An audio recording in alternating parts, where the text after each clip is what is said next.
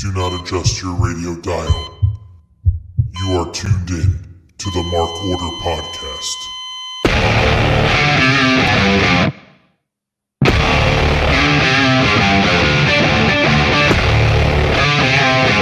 Join the Mark Order.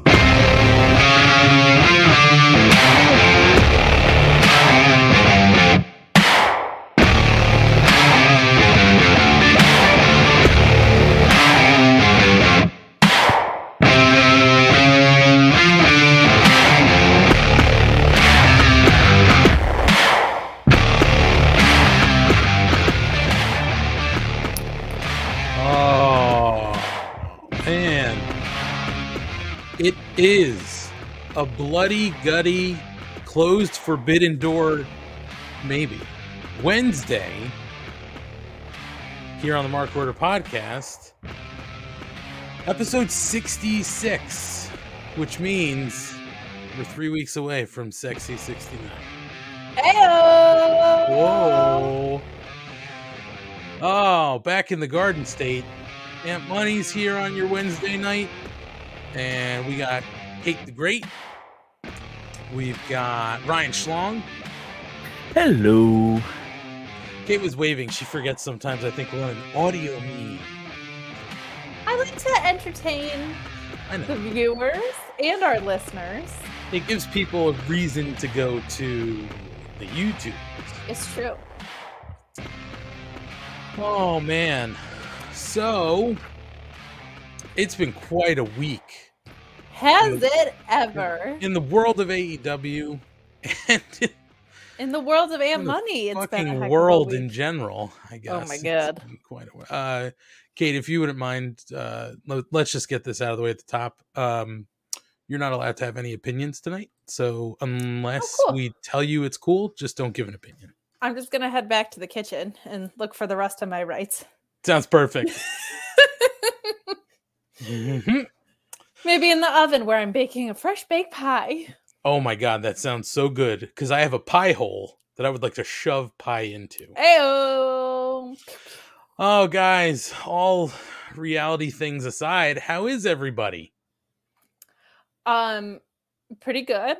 Getting a little tired of doing the dance back and forth from my parents' place to Somerville to my sister's place. But other than that, things are good. Nothing wrong with any of the places I'm at, thankfully. Just it's been a lot of driving the same route. But I'm all right. So in the world of your apartment status, where are we with repairs? Because the people have been following.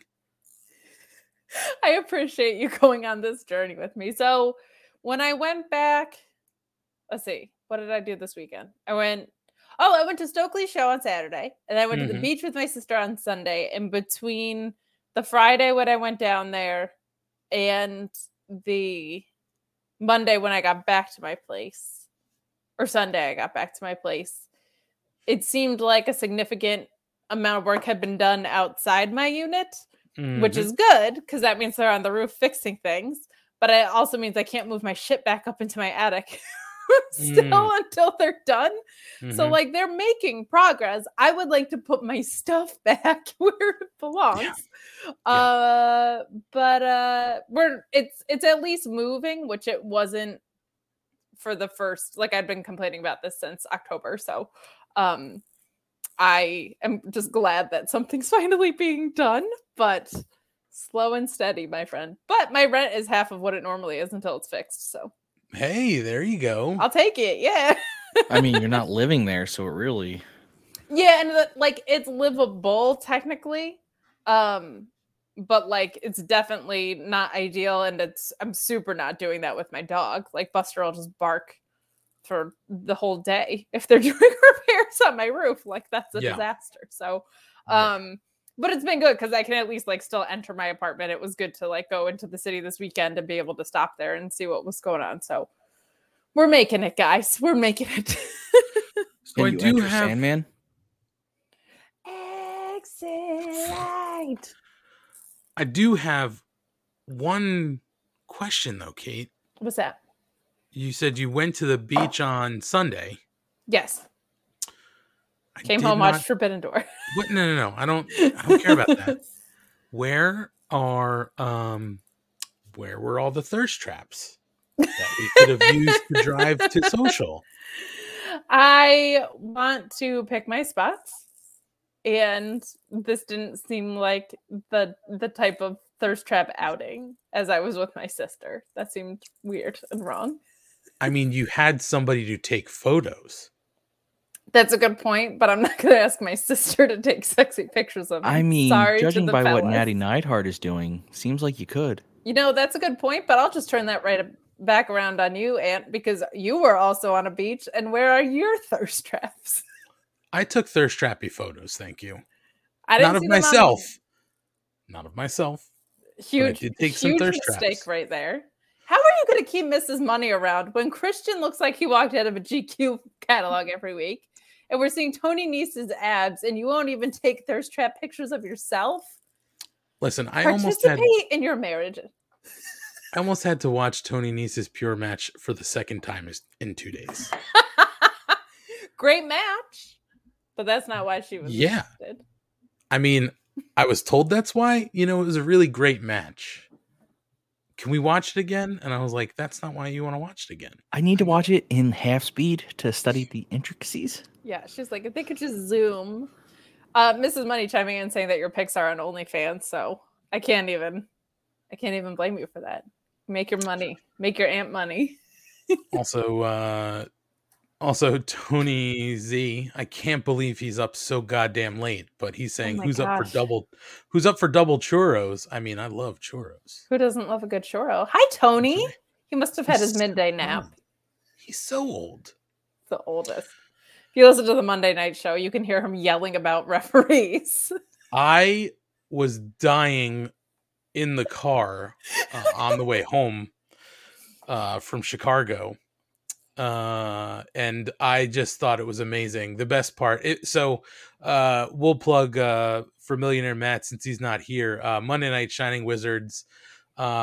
Check out this Monday's episode. The point where they were talking about refereeing. Yeah, Matt pulled himself off the stream so that just they could just go head to head. Just the best part. Mark Henry to come in and be like, it's time for your main event after that, because it was just like a split screen of them just yelling at each other about referees. And like yelling at each other and mostly agreeing, which I thought was really funny. Like there was very much a middle ground that they came to, but they were both shouting. Perhaps the biggest part, the biggest bombshell dropped on the Monday night show, and Tony Z said it. Kevin's going to service the mark order. It's true. That was said. Ryan, you're part of this, so you know I know you're all in for it. That was my favorite part, and then it came up again, and all I kept saying was, "Hey, get in line. We're first. That's it. As long as we're in the front, Kevin can do whatever else he wants." There it is. Oh man. So you went to the beach, no thirst traps. Thanks for that. And then and you went to Stokes' show. Yeah, which was good. His set got cut short because a comedian ahead of him blew the light by like an extra 7 minutes or something egregious, but it was very fun, very funny. And a really cool, I don't know if you've been to any shows at the Stand, but it's a really, it's a really nice room, and they don't like gouge you on 2 drink minimums or anything like that. Like it was a really, really chill environment and a good lineup. I always have a lot of respect for comedians anyway, but to merge a room of some people that know about wrestling and some that don't, and have to cater to both key demos, if you would, while you're in there, is a tricky thing to do. And Stokely was great, and a lot of the comedians that were on before him were really, really, really solid. It was a blast. So we had a good time. Were you upstairs or downstairs? This was downstairs in the main room. Okay. I guess the first one sold out the small room, so then they went into the big room. But on the weekend of Forbidden Door might have not been like the greatest call. Right. Well, I mean, but it's not like it was in New York City, so they weren't necessarily correct. Yeah, competing. But who else? Do you remember who else was on that show? I don't. There weren't any other like big names, but there is going to be one with him and Mark Henry at some point. So that'll be fun to look out for sure. Yeah, and with some no-name comics, Dave Chappelle, John Mulaney, just people no one's ever heard of. Some I don't know any of them. Some jobber, John Mulaney. I don't know. Not familiar. Adam Sindler. I don't know. Oh, doesn't sound familiar. And I guess if anybody out there is listening, and we know at least 10 people are watching us at this moment, you should certainly, and we're going to talk about Dynamite in a little bit, but you should certainly tweet or get in touch with Stoke and just tell them the Mark Order Pod or at Mark Order Pod said you need to bring Sonny into the baddies. That's all you have to do. Just tell them at Mark Order Pod sent you. Get Sonny into the baddies, please. Sonny into the baddies. Just hound say him. Say it yourself. Say it from us. Say it in general. Like, yeah. I've seen a lot of it online, which is good because that does feel like something that needs to happen. So, yes. For the best. Just an FYI. Ryan, how have you been? It's been grand. I went to the beach this weekend. Grand. No thirst traps from you either. Wow. Come on, Ryan. I mean, I was lying. I didn't go, but you beat me to the fact. Killed my joke because I was going to make fun of you that I was going to unleash a bunch of thirst traps. But no, I did nothing. I do nothing. I'm pulling for a Mark Order calendar. I've said I'm in. I want to be December. Santa with his package. Well, there's the hat will not be on the head on my shoulders. Snow Bunny. I want Snow Bunny Schlong. That would be very sweet. Well, that could be January. I could be December and January. I think Ant should do the Kelly 4th of July bikini shoot. I don't recall that, but I can certainly look it up. It's like, I know, I'm sorry to have to put you through this, but it's just like her in an American flag bikini. Like, if he must look it up, if one must. I mean, it's got to be this one that I'm finding right now. Hold on. Oh, these fucking things. It's not going to be big enough to share. Sorry. It's not going to. This isn't panning out as well as I thought it was. The demand for schlong is both wonderful, but also really discouraging as I am the sole woman in the group. And we have a lot of straight male viewers. But you know what? If Ryan's the moneymaker, that's for sure. It's true. Schlong, I'm also ever fade. Got a sick Nelly Furtado impression. You're welcome. I wasn't going. I was going Xtina, but okay. Well, then you're just dirty. Oh yeah, he's dirty era. Dirty. And the trashy black highlights. Oh, perfect. Yes. So Schlong, I asked about it before because it looked like somebody else in the background, but would you like to fill people in on your background tonight? It's not very wrestling related, but it's fantastic. I think it's very wrestling related based on tonight. It is the classic band. Is it End Together or Together? It's just together. End Together was Limp Bizkit. Okay. So it's the classic band Together. I think we all remember this classic boy band. Of course. You plus me. Plus sign. Me. Equal sign.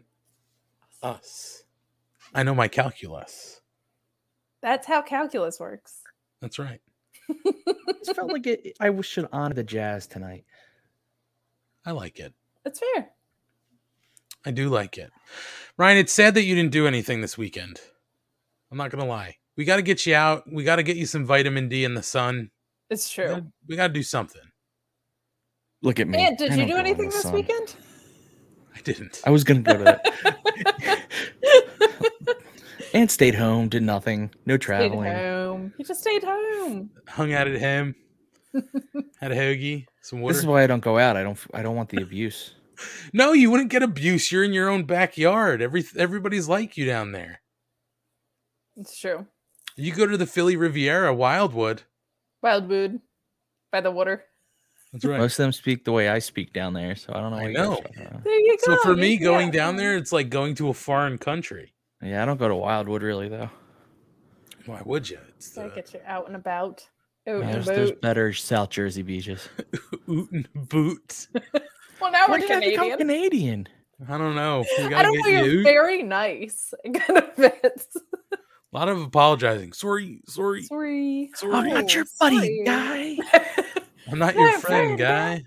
I'm not your. I'm not your guy, friend. buddy. I'm not your buddy friend. Wait, but for realsies, Aunt, how do you want to structure this? Because we have to do a Forbidden Door recap. Do you want to switch it up tonight, or do you want to do this now? Like, do you want to do rankings and commercial block and then talk about Forbidden Door and No. in your trip? So we're foregoing All the Rampage. nonsense. Okay. And rankings. Let's just get rid of those two things. No, we're doing the rankings. Fuck No. you. People tune in for the rankings. When we don't have rankings, People we riot. tank. Yeah, true. people do not like it. I hear about it all over. No, we're not going to talk about Rampage because it's pointless in the scheme of things. So we're going to talk about Forbidden Door first, and then we're going to get into Dynamite. So let me tell you about the. There you go. Let's talk about the road trip. Yes, please. I had such baseball game before wrestling show envy. I was like, that's my thing. I want to go. I don't want to. Well, let's get into it and just tell you this: we became very good friends on Instagram with a couple of huge brands. So we did, yeah. I'm very excited that it panned out for us. So let's talk about the trip out. So we left Thursday night, relatively on time. Eric Freeds wants to talk about the music of the road trip. We'll get there a little bit. Made love all night. No. Bro, his brother went. Well, so did someone else, though. So yeah, so did Jay. We're not brothers. Or are you Eskimo brothers? No, we're never. Not even in the same league. Anyway, so we left Thursday relatively on time, and we didn't really hit any issues on the road. We stopped in Youngstown, Ohio, to split the trip up. Okay. We woke up the next morning. How long's the drive before we? Oh, the whole drive from Chicago or New Jersey to Chicago, 12 hours. Okay, it helps give me context to like when you start describing stops being like either you guys stopped way too much or not enough. No, if it was a certain, like if you told me the drive's like, oh, it's 5 hours and I see you stopped at 3 food places, I got issues as to what the hell you guys do. No. So it was certainly a 12-hour drive, and Youngstown is sort of like believe it or not, like a midway point. Because you get all the way through Pennsylvania and you're kind of like right over the border in Ohio. The way out, we stopped twice. The first time was for gas, and to kind of stretch a little bit because we were getting close to the border. And then the second time was right before we got to the hotel to get something to eat because we hadn't really eaten anything. So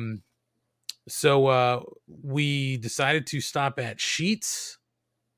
I'm going to put this out there. And fuck the haters.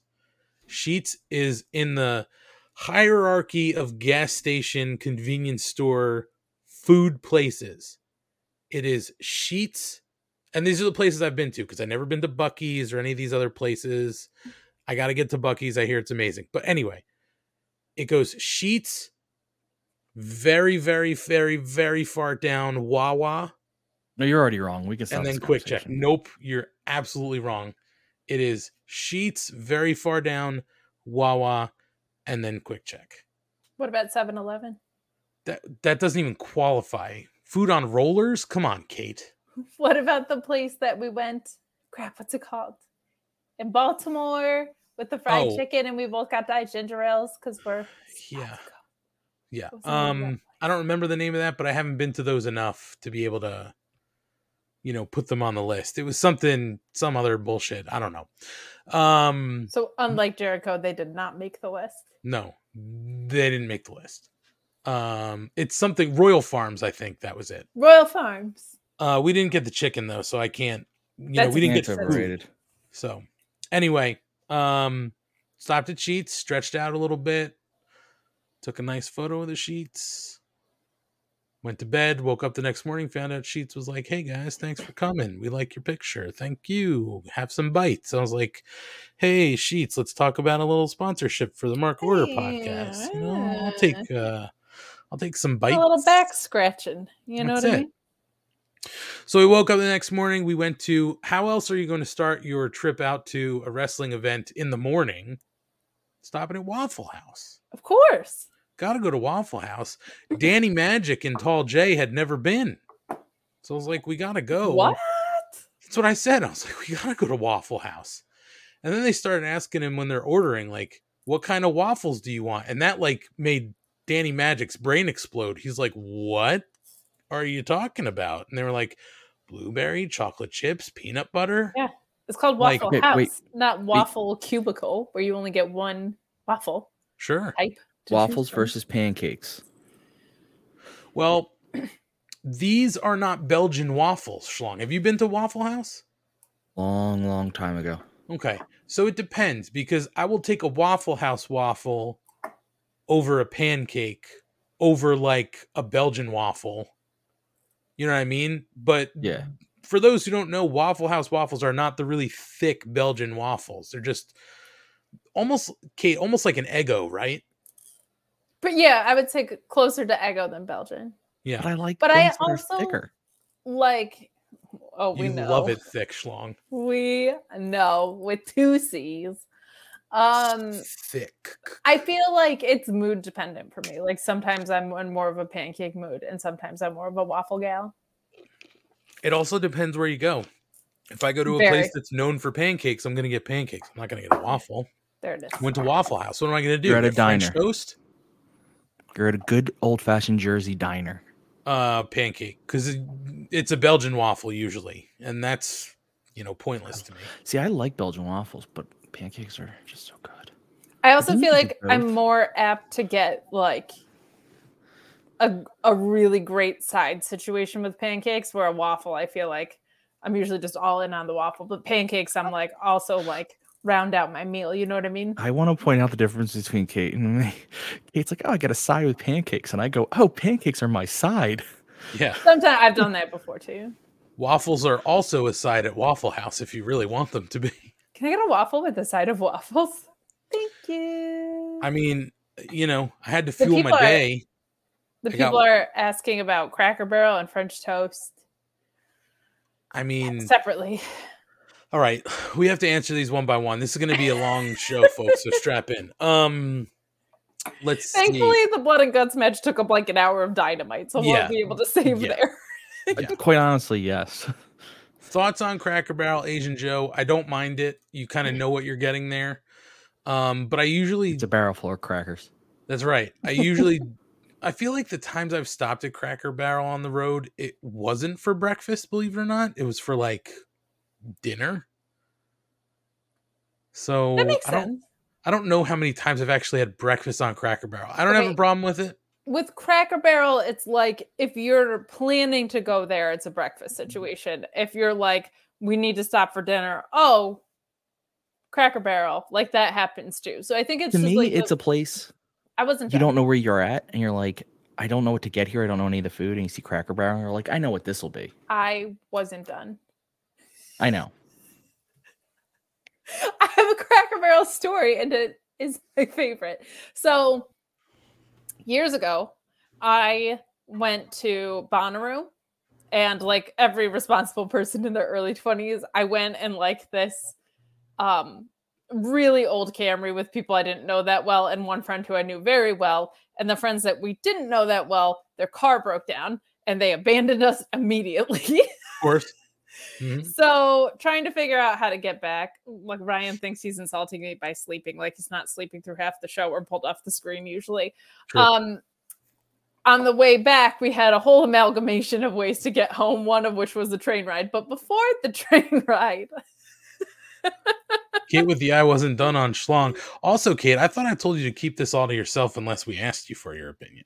But go ahead. You know, that's really good. Why don't you? Cracker Barrel. That was where I was going with the joke, but okay. My womanly domain probably belongs with Cracker Barrel. But I'm just kidding. Go. We were in Knoxville, Tennessee. And my friend, who was healthy and weird, asked what their vegetable of the day was, and their vegetable of the day bad decision was cornbread dressing. I thought you were gonna go creamed corn. No, well, but like that's the point. Corn, yeah, barely a vegetable. True, corn, it's a starch. It's a starch. Cornbread, not even a vegetable at that point. You've bastardized corn. It's bread. Yeah. Cornbread dressing. Like, how far away are we from a vegetable? And that was Knoxville, Tennessee in a nutshell from my experience there. Let me jump back real quick. I enjoyed that, Kate, but let me make sure we're answering these questions. Where does French toast land in the debate? French toast, a little too sweet for my taste sometimes, depending on where you get it, because they just throw sugar all over the fucking thing. I know that sounds stupid because you pour sugar on it anyway with syrup. Sugar on me. Oh my god. But I don't generally go French toast. It would be, pancake or waffle and then French toast, I guess. Most places, if I'm looking at breakfast, most of the time actually, I'm doing eggs or omelet or something like that. Same. I am not generally a sweet breakfast fan. It needs to, if you're going in on French toast, it's gotta be like Texas toast style bread. Like French toast really comes down to the bread that it's with. Needs to be cinnamon raisin or at least cinnamon to start. No. Yes. Have you ever had challah bread? Of course. French toast? Yeah, fantastic. It's really good. But don't give me your flimsy bullshit, just like standard bread. No, like if it's French toast, you gotta come in hot with, like, it's gotta be like as thick as Ryan likes it. You know what I mean? Oof, thick with three C's. It's true. 5 C's. Like you up 5. thick, you know what I mean? 5. Yeah, thick. Wow, I didn't think Waffle House was going to stir up this much debate. I did. What kind? Gordon wants to know what kind of syrup do you prefer? Maple. Straight down the middle, maple. Get out of here with boysenberry and all that shit. No. I mean, I'm not going to lie to you. If I were to find myself in an IHOP, which I really don't very often, but if I'm finding myself in an IHOP pre-pandemic, because I don't know what it's like post-pandemic, pre-pandemic when they're putting 3 types of syrup on the table, I'm using all 3 types of syrup. Really? Not at once. I'm asking for a separate plate, and I'm going to do one with syrup, one with berry, one with strawberry, whatever they got. I respect the hell out of that. Ryan, can you come back on camera? I hate when I can't see your... Oh, I like it so much better. I'd much rather look at these guys together than at Ryan. Hi, My Ryan. issue with boysenberry is who named something edible so close to the word poison? Well, maybe that was the trick. It was. Maybe they're trying to kill us. Let me see. Did I miss any waffle discussion? I think we're caught up. You get Why does the show take 3 hours every week? You get cheesy eggs. This is why. With potatoes on, with home Where fries, potatoes on the side, bacon, sausage, short Wait, stack. what kind of fries? Home fries. Home fries. Anyway, so the whole point of this, we do the Waffle House gimmick. Take a nice photo. How else are we going to start? Waffle House, we're best friends now. Waffle House commenting, liking, love it. And I said, slide up in my DMs, Waffle House. I'm a Waffle House slut. Let's do something. Hey. So we continue on our way, and the second day, our next stop. Hold on. Yeah. Your buddy Joe Walsh had 2.5 eggs, and my question here is, how do you have half an egg? Well, half an egg is going to get stuck to the pan eventually. That's my guess. Unless it's hard boiled. Oh, Eggos. Okay. That's an even worse question, is how do you leave half an Eggo? If you're making 3 Eggos, Joe, Did Joe have a kid that would only want half an Eggo or would want 1.5 Eggos? He does have a kid, but I don't think he's going to want a half an Eggo. Yeah, also raise your kid right. No, he is. Don't you worry. If he's giving him half Eggos. He's not. Trust me. Joe Walsh eats like a bird. Slow and low. Anyway. Daphne. Is Daphne Joe's daughter? Dog. Oh, I respect that. Large dog. I respect giving a dog half an Eggo. Eric Freed wants to know if we gave the Waffle House stickers. Unfortunately, Freed, we did not because the comment came later. I don't think that local Waffle House is responding. I think it's corporate HQ. So, either way, we're in with the Waffle House. We're in with Sheetz. We're huge in the Midwest right now. Yeah. So our next stop of the day on our first full day of kind of travel was Indiana to Mr. Joe Walsh's. Joe Walsh lives very close to the shore of Lake Michigan. So we said, we're going to stop by and see you because it's been, 3 years since we've seen him in person because of this goddamn pandemic. So we had the plan to stop there, hang out for a little bit, stretch our legs, go on the beach, since my other guys had not been to the shores of Lake Michigan. So we get out there. We had a little time to kill, and my buddy Tall Man Jay, he's like a freak athlete. He's a great basketball player, collegiate player. Set some college records at his school that still stand. Great high school player, all around natural athlete. We pass a mini golf course with batting cages, and he says, "Let's hit some dingers." So Slapping dingers. So we stopped at the batting cages, even though we probably didn't have to. Wait. Does it make you baddies? Oh my God. Anyway. So we eventually didn't want to learn the terrible truth. You wanted to just see some dingers. So we head to Joe Walsh's on the shore of Lake Michigan. We headed out on the beach, got in the lake for a little bit, and then we made the rest of our way out to Chicago. Now, it should be known that Tall Man Jay had never been to Chicago. He really wanted deep dish pizza. So the plan was to get some deep dish, but we wanted to continue on to Chicago to sort of get in town at a normal hour. So we made our way. And Danny Magic is riding Shotgun Navigator, and he goes, which I know, Kate, you're like, how is he navigating? We went the wrong way to Baltimore. Correct. The wrong way. Just on very, very early in the trip, we went the wrong way. Sure. So he goes, okay, Giordano's is open till 10. We're slated to get in at 9, plenty of time. So we're getting there, and now we had I had swam and all this stuff, and I said, listen, guys, I'm not planning on showering or anything. Let's just go straight for dinner. We're going to be hungry. Jay needs this pizza, blah, blah, blah. Tall Man Jay and Danny Magic say, well, we kind of want to shower. And I was like, we're going to be pushing it, but okay. Tall Man Jay changes his tune. I'm not going to shower. We can go straight there. Danny Magic needs to shower. Danny Magic says he feels sand all over him and he needs to shower. So we get there. He checks in and goes straight to the room. We unpack the car. And now we're rolling out to the Giordano's like 5 minutes away. And it's like 9:30, to which Danny Magic says, plenty of time. We roll up and they say, seating's done for the night. So our backup plan, which we had planned to go anyway, we swapped the days. We went to Kuma's Corner.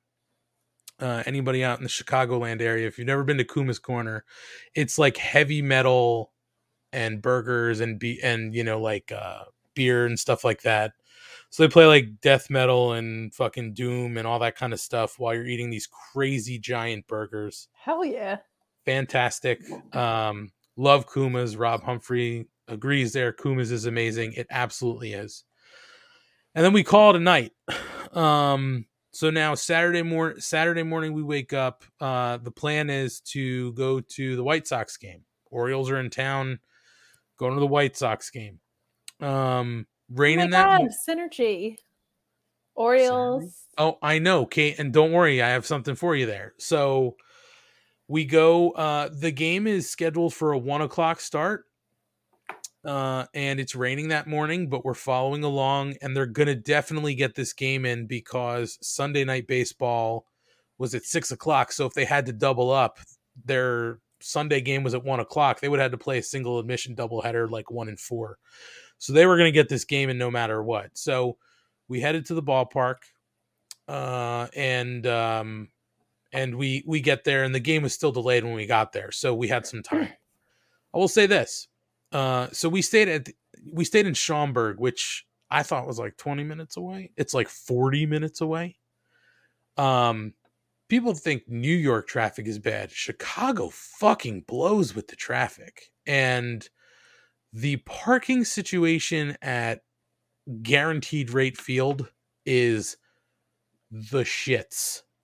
We were driving around to get into a specific lot. Couldn't turn down the street. The guy goes, go to the next one, go around. Okay. So we go around, and then we're coming down the street, and they're telling us to go left. So we ask them, we have prepaid parking for lot A. So the lady goes, yes, down the street, stay left, go straight. And we get to the light, and they've got it blocked off. And the guy's telling us, go the other way. And we're saying, prepaid parking, lot A. And the guy goes, okay, this way. And he sends us down the road. There's nobody there. We're like, cool. So we enter the lot. It's a fucking drop-off. Like, the lot's blocked where we went in, but you can drop people off.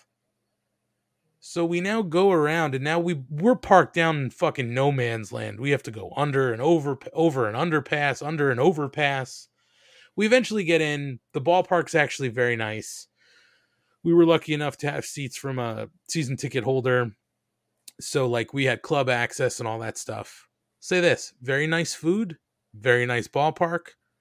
It was a giveaway day. It was a dual bobblehead giveaway. I don't even remember who the players are because it's the White Sox, let's be honest. But I gave them back to our guy who gave us the tickets, so I don't even have them to show you. But there were more people walking out of the stadium when we were walking into the stadium just with the bobbleheads. So that tells you something. What? Tells you something about the team on the field, Kate. Yikes. But the food was very good. The ballpark was very nice. So it was a good time. And Kate, this is where it kind of hit Danny Magic and myself but I'll give Danny Magic the credit. Every trip we've taken for wrestling and ball games, the home team has lost. And we did it for Baltimore.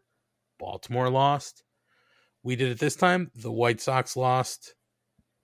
Funny enough, Baltimore won, and they were the away team. They got their comeuppance. Yeah.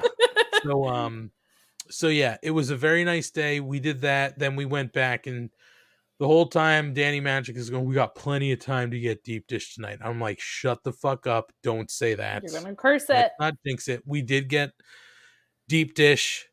Tall Man Jay was in love with the deep dish. That was great.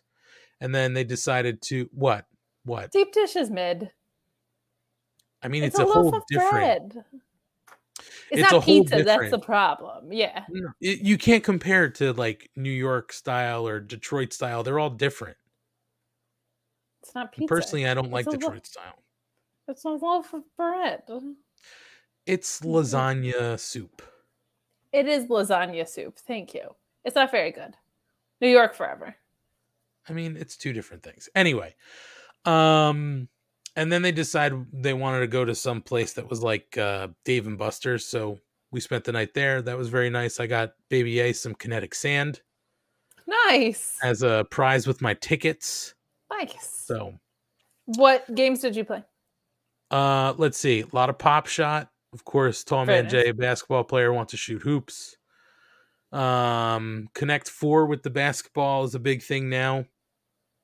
Every time I played, I lost because the shot hit and then bounced out into the wrong the wrong row. Oh, Like literally, yeah. I'm like, for the block, ugh. And then it was just Tall Man Jay's basically looking at me, shooting, and it's going right in. He's winning. What was your shit when you were like a kid? I like Time Crisis a lot. Okay. I mean, I probably wasn't a kid. I'm going to age myself. Mortal Kombat, Street Fighter, Mortal Kombat, bam, bam, bam, bam, Virtua Fighter. A lot of those fighting games. Killer Instinct. See, that was not. Gold. I like probably because I didn't have video games. Like I was a big skee ball gal. I like skee ball. I like and a big do you remember like Big Bertha or whatever with the plastic ball where you would throw it into her mouth and then her dress would expand and she would get fat? Yes, I do remember that. I used to win mad tickets on that. You know what I'm very good at now, and I have to credit it to softball because I pitch. Mm-hmm. There's like a milk can or a milk jug at the boardwalk where you have to toss the ball into the top of the milk. They have something like that now in an arcade. You get like 5 shots. I put 3 of them in the milk jug in a row. Nice. So I felt very good about myself. Okay. So that was very good. I like anything sort of like that. But yeah, so it was very very fun night. And then Sunday was the big day. So Sunday the weather was beautiful all day. We wound up going out to Navy Pier in the morning to hang out with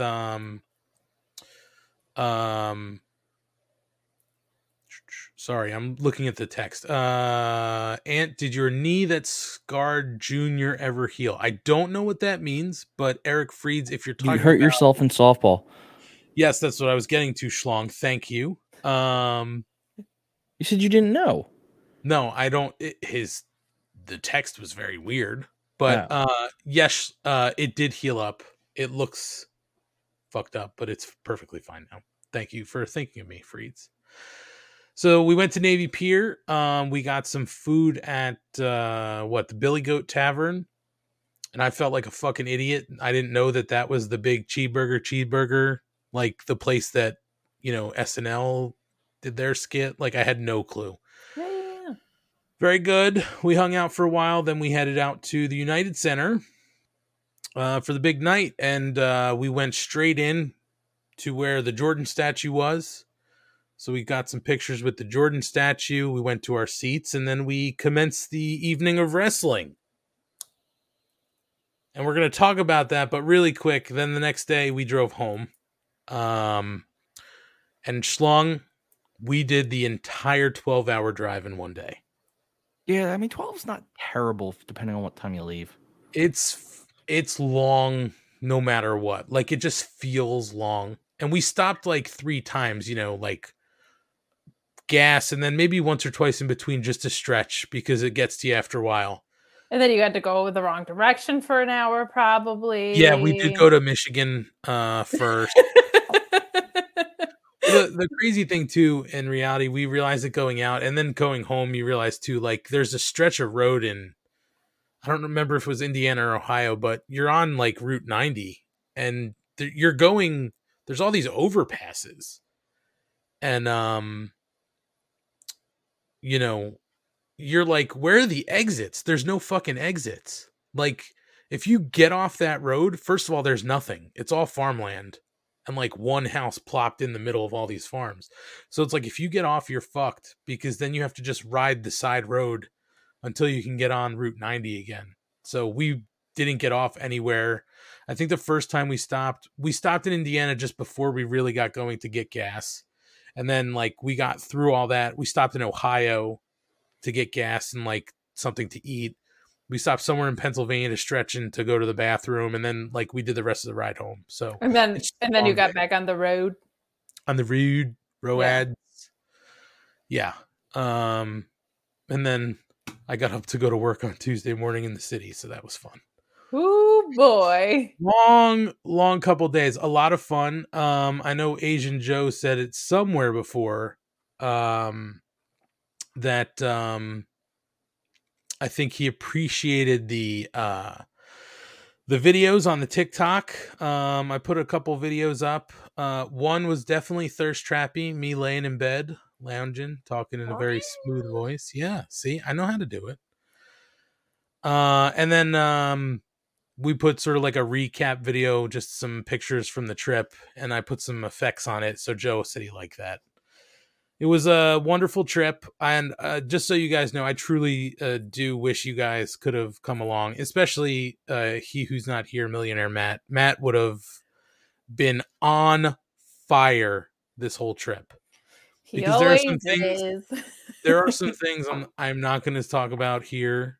I'll tell you guys when we get off with like Danny Magic and Tall Man Jay. But Matt would have been beside himself quite a few times on this trip. It just would have been so much fun. So hopefully next time, if we take along, a big trip, we'll get to do it together. I'll also take a moment to plug, since we mentioned Matt, the Bread Club on Fightful Overbooked is like crushing it on that channel. It's probably the most watched consistent show on there. And their episodes before and after Forbidden Door were really, really, really strong. So if you want to catch up on your New Japan, check it out. And it's just awesome to have Matt killing it on something that he knows so much about. And he's the only person other than me that's doing anything that's worth plugging. Well, hold on real quick. Well, wait, I just want to say this, Schlong, and then you can definitely get to it. Let's just be honest. The only reason Matt's doing it is because the true New Japan expert, Shining Wizards Tony, it's just busy, couldn't do it. Yeah. So they settled for second best. Go ahead. He just loves. Well, my comment more is they call it the Bread Club, but we had a bigger food discussion right now than I've ever heard on their podcast. That's a good point, but ours was more like the Carb Club. So. But they never talk about bread, and I listen for bread. No, I mean, that's a fair point. That's a fair point. I did have to ask Matt, why is it the Bread Club? Because Kojima! Well, listen, I don't watch that much New Japan. Like, I watch enough to know about who was appearing at Forbidden Door. Like, but I don't know all the ins and outs. Just keep up with him on social media, because all of his tweets are like, so grateful to be in this match. It's going to be a historic day. Also, I love bread. Like, there's just no additional context. But also, Schlong, if you want to plug yourself, because he was on a fight. Schlong does that all see that. Well, I don't know. So this weekend, I guess I did 2 small things this weekend, but I didn't leave my house, so I don't think it's considered doing anything. 3. I was on 3 Fightful Select shows, all related because Rob over at Fightful Select likes me. The fuck am I? Chop liver? That's more Fightful Select shows than I did, so. And watch other people's shows, and then they like you. Fuck Fightful. How about that? Fuck them. Wow. So I did. Now they'll bring a heel. I did Coexisting After Dark with Rob and Maggie, and then on Sunday I did an Obi-Wan review with Rob, Maggie, and Doc Mueller. I'll say this, Schlong. I didn't listen to it, but I had a lot of hot takes on fucking Obi-Wan that we can get into off the air. I loved it, so I don't have that many hot takes, but not that I didn't love it, but there were definitely some things that I was like, okay. Ryan loved something? I'm stunned. And then I was on a Forbidden Door preview show that day as well. So you can check out 3 things over on Fightful. Like the one that holds up the Friday show, Coexisting After Dark, and the Obi-Wan obviously have a little bit more staying power because neither is very specific to a wrestling event that is already passed. That is fair. I'll say this. Listen, Joe Walsh makes a great point. I was boots on the ground in Chicago. It's true. Fine. You were our correspondent there. No, that's fine. Nobody, You've always been our boots on the ground. I'll just go fuck myself, I guess. We sent you to Jacksonville. I'll just go fuck myself. Also for the Oli fans. Freed says, "Why off the air, Obi-Wan? I'm down because this show's already an hour in, and we haven't even really talked wrestling." My God, figure talk, Obi-Wan. Who gives a shit? Figure talk. I did get lots of people. I did get something in the mail. I got the shirt behind me. I don't know if you guys could see it. This is a blending of everything I love. Oh, that is great. I think it was Ruckus Tees did it. It was a very short run. I ain't afraid of no Sting. That's right. So they came out really great. I'm happy to have gotten some. No, that's awesome, Schlong. I saw you were looped into that stuff. I've got something I'm working on, by the way, and I'm not going to give it away until I know. Don't give it away till you can plug it. Good, because we keep saying we're doing stuff and we don't make any progress on it. So let's. No, not for this. Just for my own appearance outside of this place. How about that? And when you're ready, how you guys like me now? Huh? How you like me now? I love that. We love that. Make sure you do so we can plug. So we can plug you. Yeah. So we can plug you. Oof. God, I'm such a plug slut. I will say this. I do need to say we will, but I do need to say this. Milwaukee Tom was out there. He did say, sorry, I missed you guys this weekend. Tom, we are sorry we missed you, just not enough fucking time, man. Like, every time you do one of these trips, you're like, yeah, we'll get to hang out. We'll get to do that. There's no goddamn time. Like, from what I've been told, Milwaukee Tom is like the Don of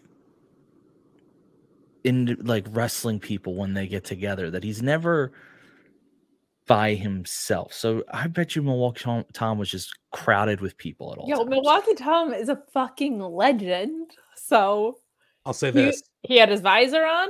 He had did. his Hawaiian shirt on. I was looking out for it. I was looking all the fuck over when I was in that building. And I didn't see him. And I also don't know where he was. I'm so curious if him and Dan Barry have the same Hawaiian shirt because they look very similar. He sent me a selfie. Are they the same person?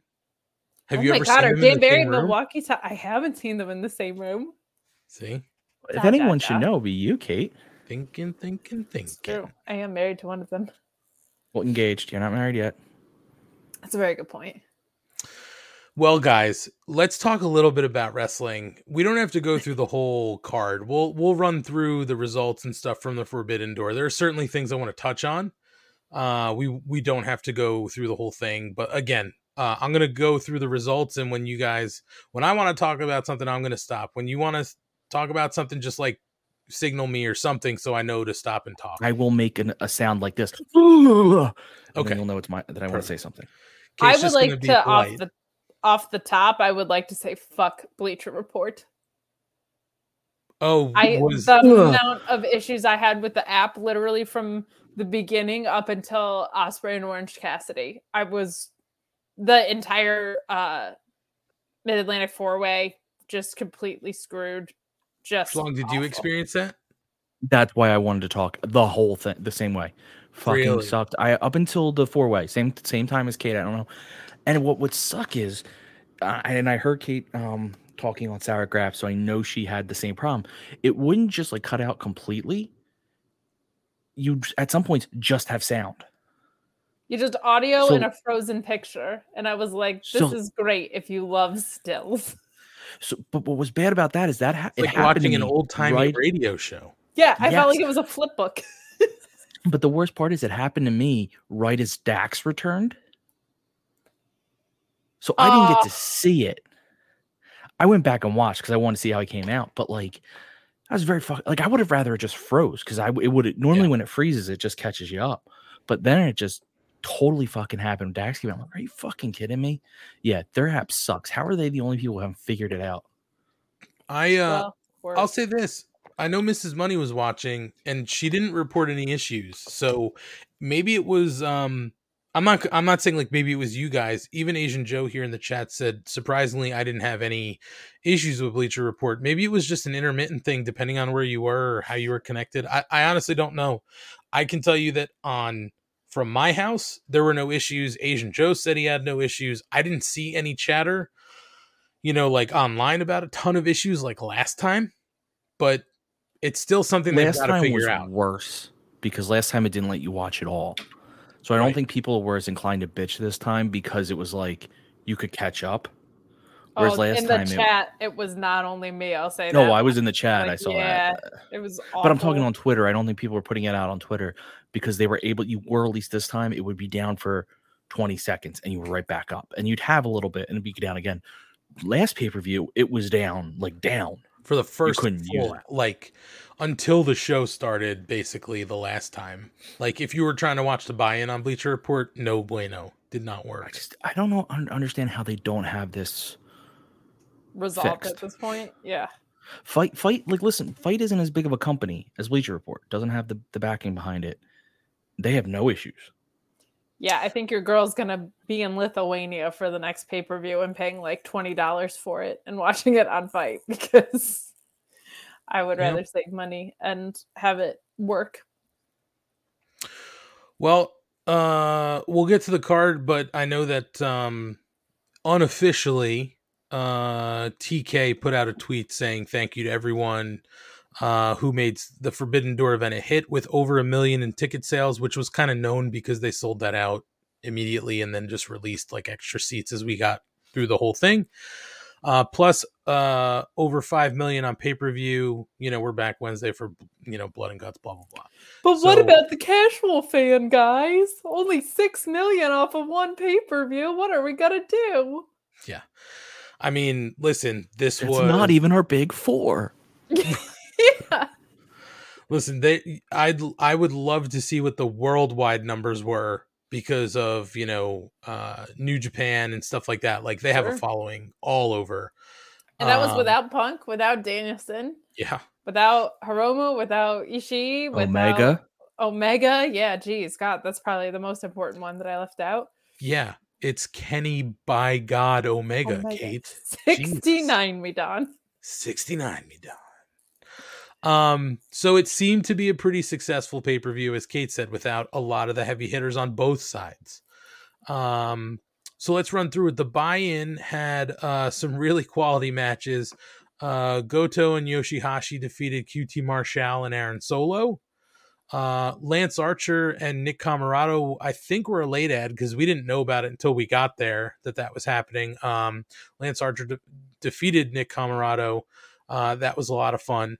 And then Swerve, Strickland, and Keith Lee defeated El Desperado and Yoshinobu Kanemaru, which was a lot of fun as well. That match, I do want to pause just to say that for two teams that didn't know each other, I thought that was one of the most well-agented tag matches in a really long time. Like, I thought that was so good. I know that Lee and Swerve are heading toward this breakup, but holy shit, are they fun together. Like, what a blast to watch. The tandem offense that they create is so, so good. And it was nice that they got El Desperado on this card as well. Like, he probably isn't like a New Japan heavy hitter necessarily, but like he's a very consistent worker there who is constantly in the mix of things. So it was really nice that he was on this card. And I just thought this could have been on the main card and I wouldn't have had any qualms about it. Like I thought this was so, so good. And like I said, like I know they're headed toward this breakup, but I'm really enjoying this tag run. And I thought it was such a good use of Lee and Swerve, who are both single stars, but not going to be near a title anytime soon, to put them together in a fun program that they've been in since they both walked in here, I think has just been a really, really good call. They're great. And they did advance the story with Team Taz after the match too, with Hobbs and Lee in the Skybox. So, they were definitely moving that story ahead. So, they used it, which is great. You use this moment in a pay-per-view to continue a story on television. So just a lot of fun there. And to just call out specifically, the whole opening of that match was fantastic with Keith Lee and Kanemaru in the ring. And like they were sizing each other up and doing the feats of strength. Yes. And Keith Lee was like holding his hand up and it was like 5 feet higher than Yoshi, and he went and got on the turnbuckles. It was just fantastic. The whole thing was a lot of fun.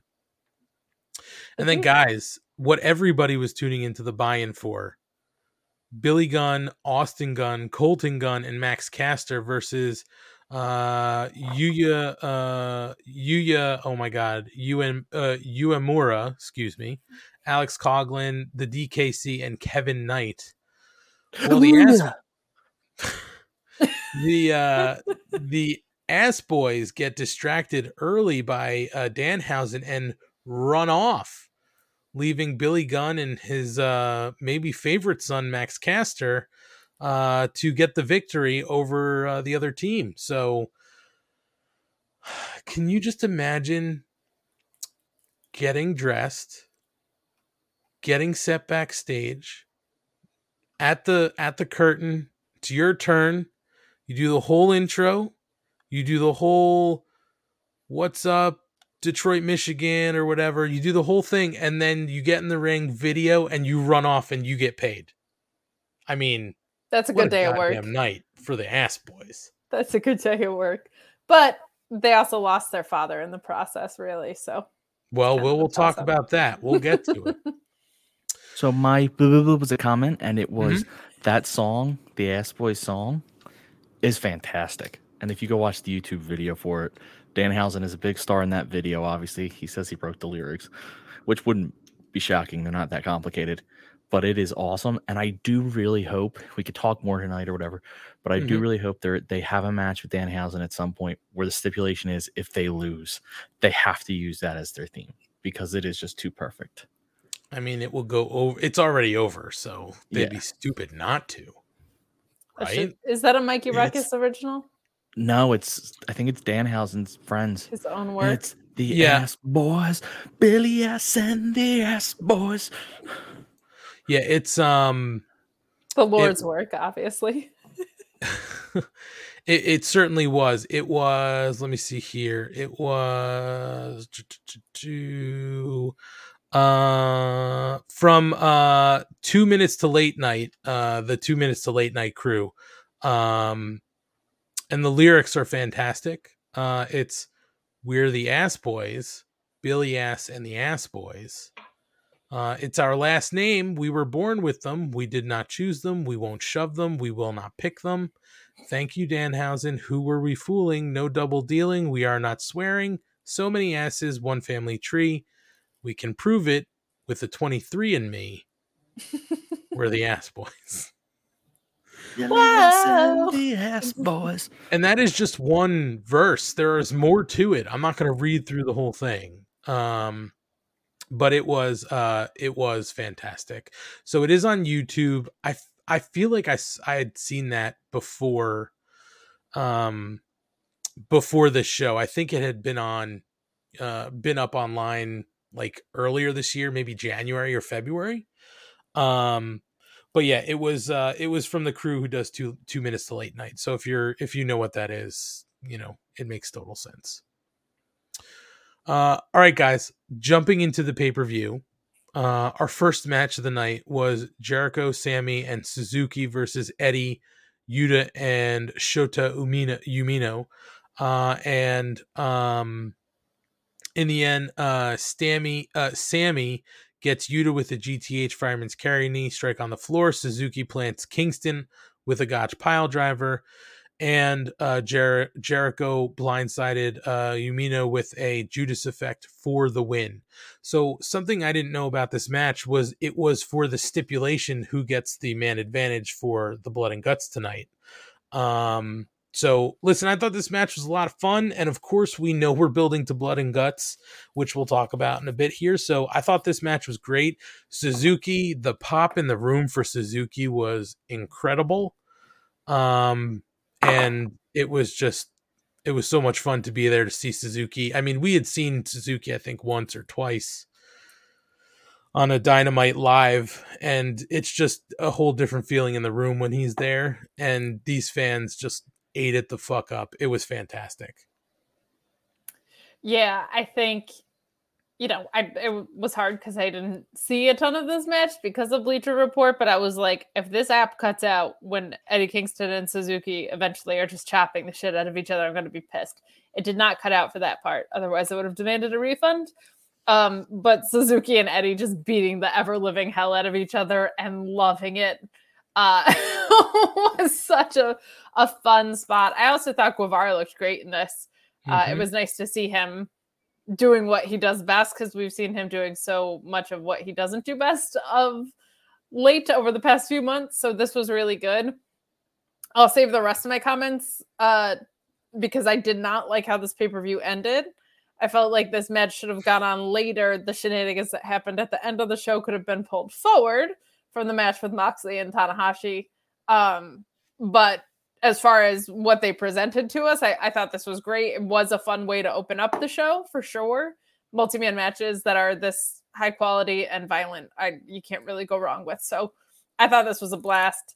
But Eddie Kingston Partner, he's my guy, and him and Suzuki chopping each other stole the show from me. Don't worry, Kate. We'll talk about Eddie Kingston later. You know, Kate, I'm going to stop here. Just let you know, I was with somebody in my group who does not favor Eddie Kingston. I believe the quote that he yelled, he or she, you or were they, all guys, I so can't, no, I can't speak for their gender fluidity. But I believe the quote was, Eddie, you're a bum, go home. Was it a certain Magic Man? No. Okay, well, I'm going to have to stab your friend then. With a pen. Kate's like, well, I've got two people. So it's now you not gotta one of stab them. two people. You know what? If Eddie Kingston can set two people on fire with gasoline or attempt to, I can at least do that in his honor. I just want you to know. I did not agree. You better not have, otherwise I'm quitting. No, I enjoy Eddie. Wait, I do agree. Oh, rude. I show up for your birthday. Nobody else does, all right? Yeah, good point, Schlong. Caitlin. Oh, hi, Kate. Moving on in the card for Forbidden Door, we went to the All-Atlantic Championship 4-way. Pac, Miro, Malachi Black, and Clark Connors fill in for Yoshi. Wait, I don't remember. Ishii, that's right. Sorry. And Pac wound up defeating everybody to be the inaugural All Atlantic champion. Man, I got to say this: very low expectations for Clark Connors. He was great, bumped like a motherfucker for everybody, and got in some good offense. You really felt like towards certain parts of this, you're like, oh my God, is Clark Connors really going to pull this one out? He did not, but I will say this. The whole ending I thought was fantastic. We all had this going one way, and they swerved, I think, every fucking buddy on the planet. But Malachi Black spitting the mist into Miro's face while he had Connors in the game over was fantastic. Pac hit the 450. So man, it was a fantastic match. If you did get cut out for this one, Kate, go back and watch the whole thing. Now I'll say this. Okay, Schlong, I'll get to you in 1 second. I'll say this just so you guys know. I haven't gone back and watched it on TV. So I don't know what they were talking about or, like commentary, or I haven't seen any other angles of everything. So like, I don't know how this played on TV, but I can tell you live in the room, this match went over like crazy. Okay, so two things. One, you have no idea actually how hard it is to put that sound in a spot and try to properly time it, because it's tough, because I don't want to cut you off, but I don't want you to move on. Like, I want to point out that I'm in there. But second of all, one, I did miss most of this, and it was sad because of the issues with Bleacher Report. And I thought they fixed here, but clearly I was wrong, because I can distinctly remember seeing Dax come back. So my issues must have carried on a little longer. However, it says something to AEW's strength that Pac has been kept strong enough that him winning this title, while it's a huge swerve, didn't feel wrong. Like they've done a good job of keeping guys like him and strong, so that even if they take losses, you don't think they look weak, and you think they always present them as killers and tough guys. So when they swerve and give him the title, you're like, okay, that makes sense. Like, you don't go, this guy doesn't deserve it. It's like, no, he does. And it's actually the advantage of having a tournament to get to the title, because he's had to have wins to get in there. So you see him on a winning streak rather than just a number one out of nowhere. So that was really just my comment that it was a complete swerve, but it was a good type. It wasn't like, oh man, they swerved us and all of a sudden, Serpentico's winning the belt. And you're like, wait a minute. That just doesn't add up. I mean, I love Serpentico, but he's not winning a title. So like keeping their guys strong, it's a strength. Poor Serpentico. We'll talk about Serpentico a little bit later. But yeah, I mean, listen, I just hope this means we'll see more of Pac on TV.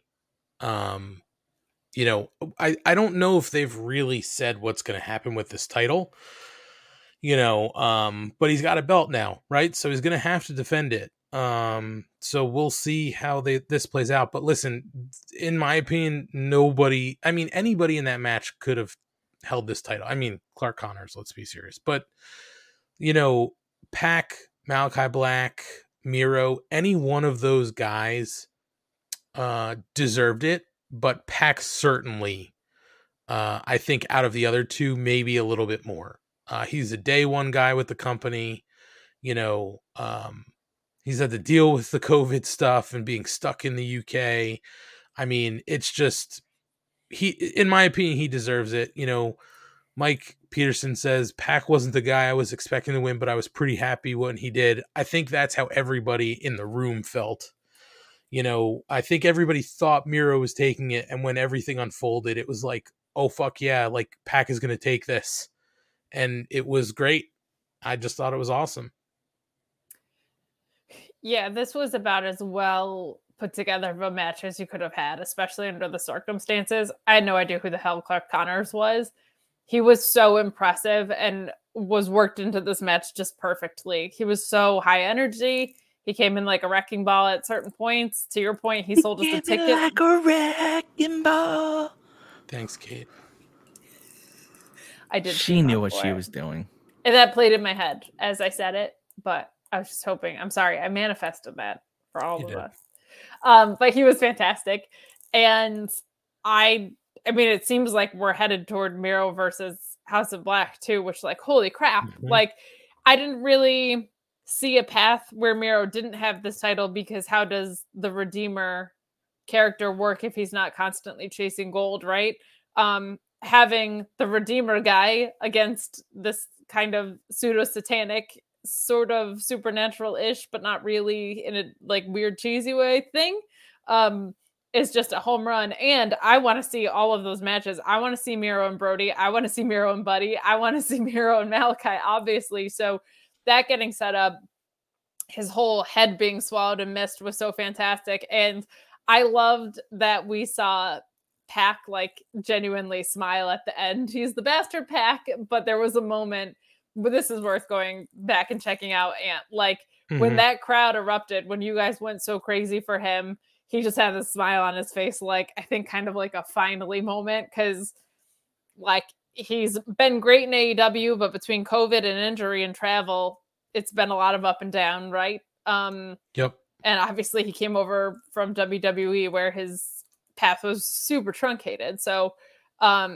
it felt like a very sincere moment after the match. And this does seem like a title that might be traveling. It could go to Japan. It could go to the UK. He could defend it in other places if he wanted to. So to strap it to that guy who not only is based in the UK and works in America and can work in Japan, but a guy who's so versatile and can handle any ring style. If this is going to be a traveling title, what a perfect guy to put it on, because he just has great matches with so many different people. So I think it's a fantastic call. I feel like the stories that unfolded in this, as far as like a 4-way goes, where do you get a situation where everybody wins? Like that's really, really, really hard to do. So I thought this was an incredible match, both from what unfolded and in the ring and from what it ultimately accomplished. Like, come on, Miro versus House of Black all day. Yeah, 100%. I will also say this: in the pre-show, they did a little like interview with Clark Connors, and in that moment, and I'll say to you two, maybe go back and watch it on the buy-in. In that moment, I turned to Joe Walsh and I was like, Clark Connors is the love child of Hangman Adam Page and Owen Hart. Okay. I saw a lot of the Hangman comparisons. And Owen. Okay. Take a look at him again. He looks and sounds a little bit like Owen Hart. It was creepy. Interesting. It was creepy. Do you think he should be accompanied by someone who is reminiscent of Coco Beware and Frankie? No. I was waiting for the Frankie remark. I mean, always with the goddamn Frankie. Schlong, she thought there was a real place that Frankie's buried. It is an online memorial. Yeah, because he died in a house fire. Otherwise, there would be. Okay. And otherwise, your next road trip would be planned. Oh my God. If there was a physical resting spot for Frankie the Macaw and you said we're taking a trip, I'd be like, okay, let's do this. Yeah, we would get in the car and go visit Frankie the Macaw because Coco's bird deserves better. And what Matt would have you believe, which is not true, is that there were like 7 different macaws. Just like Jake the Snake had like 100 different snakes. Do you know how many versions of that bird there were? That's not true. That was Coco's bird and he loved him. And rest in peace, Frankie the Macaw. If you had a real and where are you getting fight, your information from? The internet, which is never wrong. Any specific place on the internet? I don't know. I didn't bookmark it. Yes, you did. I mean, probably, but like on a different time. That was a year ago. That was a different computer. I mean, if it was Wikipedia, it makes sense because Wikipedia is the best thing ever. Anyone in the world can write anything they want about any subject. It was like in a newspaper. Frankie the Macaw death. Oh boy! All right, moving on. I can't do another 6 hours on Frankie the Macaw. Yes, you can. That's back in the archives. That's like day 1 shit for us. Frankie perished in the fire. Findagrave.com. This is why I thought it was real. That's why she thought it was real. Coco Beware. It's also on Reddit, which, as we know, is always correct. Well, poor Frankie. Moving on. Sting, Darby There's a YouTube video where Coco's talking about it. Oh no. Oh my God. Are we? I mean, talk about the pay-per-view. Are we good on? Are we good on? Are we good on Frankie the Macaw? No, it's sad, but we can move along. Okay. Sting, Darby Allin, and Shingo Takagi against Young Bucks and El Phantasmo. Schlong, were you going to? I'm doubting. Can Macaws talk? Yes. Yeah, do you want to hear? Do you want to hear something really sad, Kate? No. You sure? Was it Frankie the Macaw's last words? Yes. It was ahead. Let me out. Let me out. The neighbor thought it was a kid. Oh no. Oh no. Okay, let's get back to this pay-per-view because this is going to be an 8-hour show.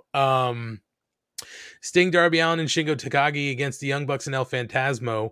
For some reason, going into this match, I thought Hikuleo was going to be the partner, but it was El Phantasmo, and I thought El Phantasmo was perfect in this match. The big news he was El Fantastic. I thought the biggest thing here, when Sting's music hit and he didn't come out, and then they showed Ryan, they showed fake Sting up in the rafters. I believe he was still Jeff there. Farmer. I believe he was still there from WCW because I think he had the duster on up there. But I will tell you this. So they flashed him up in the rafters. Those rafters were very fucking high. And then in that I swear I grabbed Joe Walsh sitting next to me and I said, "Oh God, please." I thought he was going to either be, dropped down to the ring or zip line to the ring. And I was like, please don't let Sting do this. No, it's okay. They was flashed back to the ramp and he just dove off of the top of the ramp or the top of the tunnel onto the bad guys there. So Thank God they didn't let old man. What would have been really funny is if they showed Sting up there in the rafters, and then they cut to a video of him just taking an elevator down. Doop. I mean, I would have popped. That was funny. But Sting and Darby and Shingo do wind up getting the win. We don't really have to go into much on this match. I thought it was a lot of fun. And again, like I said, I thought El Phantasmo was a perfect fit for this match, for the type of match that it was. So the room loved seeing Sting. Joe Walsh had never seen Sting, I think, live. So his childhood was perfect on the night. Jericho and Sting both won. So he was good. Sting just flying like a parrot trying to get out of a house on fire. Let me out. Let me out. Guys, we went to the Women's World Championship. Thunder Rosa retaining against Toni Storm. This match was way more strong style than I thought it was going to be. I will say this. This match seemed to be the down point in the room. A lot of people seem to go get drinks, go to the bathroom, which is a shame because Thunder Rosa is your champion and Toni Storm is a great wrestler. But again, for me, this sort of reinforced the fact that they're just not doing enough to make people care on TV. Good. Yes, Ryan? Sorry. I was waiting. I thought you were done and I didn't want to. I agree. I was going to say it had two problems to me for the crowd in this pay-per-view. It was an amazing match. I'm not knocking the match at all. One was the build sucked because there was no real build. And two, it didn't, and this is something AEW couldn't really help with Stardom not being around. So the first one they're 100% responsible for. This one I'm not going to blame them, which is it didn't fit the theme of the card. Like it was the only AEW versus AEW straight up, and you kind of knew that Thunder wasn't going to lose. So I just think even if it had a good build, I'm not sure that this was going to be a card where it got a lot of attention because it just didn't fit it. Like if it were I don't know who Stardom's champs are, but if it was Thunder versus Stardom, I think that would have gotten more attention because at least it's the theme. Well, this was just kind of like an odd. Yeah, I mean, I'll say this, Schlong. Toni Storm does have a history with Stardom. So does Thunder Rosa. That's the tie-in, sure. But the other thing, too, in the media scrums, TK had said that they couldn't get anybody to work from Stardom. Either they were booked or they didn't have visas. Now, is that bullshit? I think it's sort of bullshit. No, women's visas are so different than men's visas, even though they have the same holding company. Well, I will say Stardom was running an event. It's totally different now, Kate. In a post-Roe v. Wade world, it's totally different. That's true.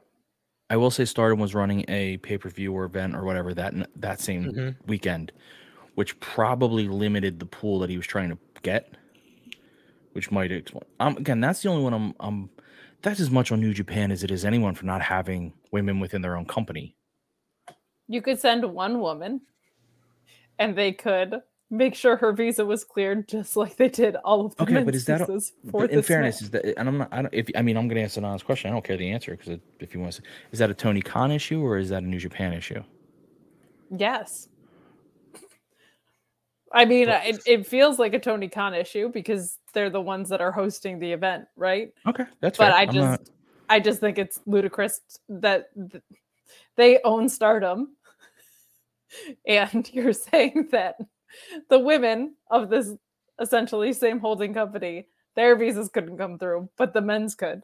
Like a bunch of the men's could, and you couldn't find one woman from Stardom. I don't think they wanted a woman from Stardom, and that's fine. This match was also very short. It could have been longer. Much like Serena Deeb and Thunder Rosa, the build was medium. This was a better build than Serena, but it wasn't a great build. And I thought the match was very good. I also just think this was the third match on the card, right? Or fourth match. Like, you're working a little bit uphill there. Because this did feel like, as much as I was entertained by a lot of the earlier matches, this did feel like the real show began, in my opinion, at like the tag title matches moving forward. But I thought the match was great. I think Toni Storm has looked really, really good since coming into AEW. I thought Thunder Rosa looked great. Her face paint was awesome. I I just wish they gave it more time and maybe put it somewhere else on the card. But to be honest, I didn't even notice that the crowd wasn't that into it because I feel like it was just a sprint. So I didn't feel like the story was one that had to grab the crowd and take them on some roller coaster. This was just kind of like a collision, and I thought it was great and really hard hitting. This was a lot of fun. You know, Kate, you said tag team, and I went back because I skipped right over it, which is a shame because I wanted to specifically talk about this match. The tag team was actually the second match of the night. I apologize to everybody. Was it really the second match? It was the Jericho Appreciation match, and then the tag match, then the All Atlantic, Sting and the Bucks, and then the Women's Championship. So let's just jump back really quick because we have to talk about so that makes sense now. Why my technical difficulties occurred during the tag match and fixing during the 4-man makes sense. Sorry guys, I meant to talk about it and I just went forward. So rude, just can't believe it. I apologize. The winner take all for the Ring of Honor World Tag Team Championships and the IWGP Tag Team Championships. FTR versus United Empire and Roppongi Vice. What a goddamn match. So something that we obviously didn't know in the room, which is I think why I was texting you guys saying what the fuck is happening. We saw Dax go out. And you know, we weren't sure what was going on because we saw him get taken to the back and then Cash fucking carried them like a fucking pro. I mean, God, he just worked so hard after that. And then eventually Dax does come back. FTR does wind up winning. So they now are 7-star FTR, carrying almost all of the belts. I think they're going to get one more. I hope they do. At least. So, Ring of Honor Tag Team Champs, IWGP Tag Team Champs, AAA Tag Team Champs, FTR. Dax does come back at the end, all taped up. So what I had said to you guys was, are they saying anything like, is this a work? Like, what is going on? And I think it was sort of unclear as to what was going on. And then he left and came back. And I think it sort of fuels the story of how great FTR, is, right? Now, I think what they had said was that he had separated his shoulder and they got it back in and they taped him up and he went back out because he looked okay when he came back. Like, he didn't look like he was working hurt. Now, I'm sure he was hurt if that is true, but what a match. Like, the story that told, whether they meant to or not, just was fantastic. It adds to the legend, the legend that is FTR. I thought this match was awesome. I thought this match was great. I think Cash Wheeler did a phenomenal job because from where I was sitting, it felt very much on the fly. Like, I think the way it read to me at home was that Dax Harwood probably has a shoulder injury that sometimes happens where his shoulder falls out and they have to pop it back in, and it's not fun to work with, but it's workable. And so it was something he was familiar with. And Cash Wheeler said, all right, well, now the story of this is I'm going to do my damnedest to not tag out to Trent because this is an FTR thing. Mm-hmm. And he just worked his ass up to the point where, to me, this story read as, oh, God, I just have no choice but to tag in Trent at this point, who looked great. But I felt like Cash Wheeler changed that story on the fly a little bit, and it read perfectly. Like, I thought it was so good. It does, like you're saying, speak to the legend of FTR a lot. And I think we focus so much on how great Dax is, and he deserves it. But sometimes Cash gets a little bit lost in that conversation, and he's just a fucking fantastic wrestler too. Absolutely loved this match. It was a ton of fun. Everybody just I feel like nobody is better at speaking the language of tag team wrestling than FTR. Like, they're just so damn good. Schlong, I do want to go to you, but I just want to also throw this out there because I haven't said it and I feel like I should. Everybody in this match was great. Yes. United Empire, Jeff Cobb and Great-O-Khan were fantastic. Roppongi Vice was fantastic. FTR. I mean, this was a perfect 3-way, tag team match. And I don't generally like the 3-way tag team matches. And I think going into this, we thought that this was, at least us sitting there, I think for some reason we thought that they were, it was a tornado style tag match. So when they started it as, a regular 3-way, we were kind of like, oh, okay, like this is how it's going to go. So I just felt like I needed to explicitly say that, like, everybody in this match, in my opinion, was top notch. Schlong, your thoughts? So, couple, like, I'm torn on was it a work? Was it? I mean, he says he popped out, a pop back in. I don't want to ever accuse anyone. Well, see, the problem with wrestling is they're lying as part of their job. So, like, it's not like I want to be like, I don't know how his shoulder is. I had a friend who had that, and he did seem to be able to do things after he got it back in. I know with like a knee, like a kneecap, if it goes out, when you pop it back in, there's so much, you can probably do stuff, but there's so much swelling and stuff that it really physically limits you, and he didn't look limited at all.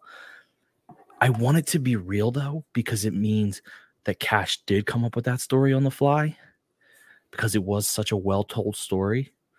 But part of me goes, they didn't make a tornado, and that was such a good story. How could you make that up? Like, it seems like, but I'm going to believe, like, I'm going to be that little kid believing in Santa, that it was real, and he made that up on the fly, because that was just some of the best tag in-ring storytelling I've seen in a while.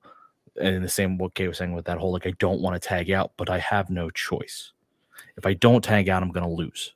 The only reason that I have any even hint of confidence that I think it was real was because the microphones, which this is not AEW strong suit, were picking up people that would not in kayfabe be checking in on him so much. Like, there were camera guys making sure he was all right and stuff. Like, it was a lot of the floor crew checking in, which he could have been working them too, for all we know.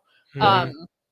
But he was really wincing. And because those injuries are something that feel familiar, I could see them being able to change the story on the fly. But either way, to Ant's point, everybody in this was picture perfect. And by the way, that Tour of the Islands finisher that Jeff Cobb does is one of the coolest finishers awesome. In all of wrestling, and especially for big guys. Like, I think that's cooler than the F5. I think like, I love that finisher, but this was as good of a tag match as you'll ever see. I love Jeff Cobb as a wrestler, and I wish that people got to see more of him on US television, because he's such a great wrestler, in my opinion. But yeah, this was one of my matches of the night. Mike Peterson says this was my match of the night. Hard to argue, Mike. It's up there. But we're gonna jump back to the timeline, and this brings us to the IWGP United States Heavyweight Championship, which was Ospreay against Orange Cassidy. In my opinion, this was the match of the night. Now, it's very hard to, again, there were a lot of good matches on this card. That tag match was fantastic. It's very possible to go 1-2 with either one of these, but this match, for people who thought Orange Cassidy is nothing but a gimmick and can't wrestle, there should be no fucking, there should be no way you think that anymore. I mean, you can't just get away with hanging like in a comedy gimmick with Will Ospreay. You got to be able to wrestle. And TK put Orange Cassidy in this match to show you the confidence that they have in him and that he can hang. And for the love of God, this match showed everything. I mean, Ospreay retained, which I don't think anybody thought Cassidy was going to win this belt. And, Juice Robinson was there, and there was sorry, Juice wasn't there for this one. Sorry, I'm getting out of order here. But this was a fantastic match. Ospreay looked great. Cassidy looked great. I'll say this: when this match was over, Joe Walsh stood up and said, "I think I'm going home. You can't do better than this." And he walked down. He went to like get a drink or go to the bathroom, but we legitimately for a minute was like, he left. Like he's really gone. Like that's the end. What a fantastic match. I mean, it's, you know, it was great. After the match, Ospreay and Aussie Open tried to get to Cassidy. Roppongi Vice made the save, and then we get the big surprise in the night, and Shibata arrived to basically kick ass, showdown with Ospreay, and then Cassidy put his glasses on him and posed with the thumbs up. So huge things happening here with Shibata coming back. The crowd lost it for that. Like, what an amazing, match, and after kind of effects of this match. Did it play well on TV, guys, when Shibata came out? Because it was fucking loud in the room. Yes, Schlong. Sorry, I have to honor Orange Cassidy. I knew who Shibata was because we've been messing with Matt, but you wouldn't have to know who he was to know that was a big deal. Like, that was they did a really good job of, like, when it came out, the wrestlers just selling it, commentary being like, holy shit. Having blanking on his name, Kevin Kelly. Yeah, having Kevin Kelly on commentary was such a smart move. But even still, like, Excalibur, Taz, like, they are so good anyway, and they know who everyone is. But I just want to say, as an Orange Cassidy mark, I mean, I'm a huge fan of Orange Cassidy. This is what I always say, that people forget he can go at the highest level. He understood that because of his size, he couldn't just be a straight wrestler. Like, it would struggle. So he got a gimmick that works perfectly. And when he wrestles guys who understand it, it's so much better. And to Ospreay's credit, Ospreay understood it. He always looked angry. He always looked pissed off. Felt like he was getting insulted. And that's the whole gimmick, is that everyone, when he did that, like a Superman style pose against Ospreay, like, it was just so good. This is why they put Orange Cassidy in a feud against Jericho and had him win. This is why they put him in a title match. Like, this is the stuff he can do. I think people sometimes forget, because his biggest issue is it seems to be spread out. Like, his big matches seem to be spread out. You know, he had Pac, and then it was a while, and then he had Jericho, and then it was a while, and then he had his title match, and then it was a while. It's like, if they gave him a bit more building on feuds, I think people would remember, oh yeah, he's very, very good. I think I agree with everything you guys have said. I don't want to underestimate how great Kevin Kelly was, and I don't want to underestimate how nice it was, and I hate to say it, but not hearing JR try and pronounce Japanese wrestlers' names for like 6 hours. It was refreshing to not have him on commentary. I thought bringing him out for special matches, which they seem to be leaning more into, which we'll get into about tonight as well. I feel like that's a great direction to go with JR, because it makes those matches feel important too. So that is fantastic. This was my match of the night. I thought it was a ton of fun. The only criticism that's out there that I usually agree with Orange Cassidy is that it can get a little formulaic. It's a little bit, I got under your skin with my gimmick, and now I turn on the gas, right? But like, this match was so different than that. This was him leaning into that at opportune moments and weaving his antics in, rather than like, antics up front, turns out I can go, pretty cool. And Ospreay just treating him like a fly that he couldn't swat out of the air. Like, I always use the comparison of the Angels had a leadoff hitter named David Eckstein, and he would just foul off like 17 pitches and he would never go away. And that's like, there's some wrestlers that give me that vibe. But I thought this was a fantastic match. I also don't want to underestimate how much of a perfect foil Will Ospreay was in this match. He's so skilled in the ring. He's a great heel, and he was there with Orange Cassidy the whole way. Like, he was exactly as annoyed as he should have been the entire match.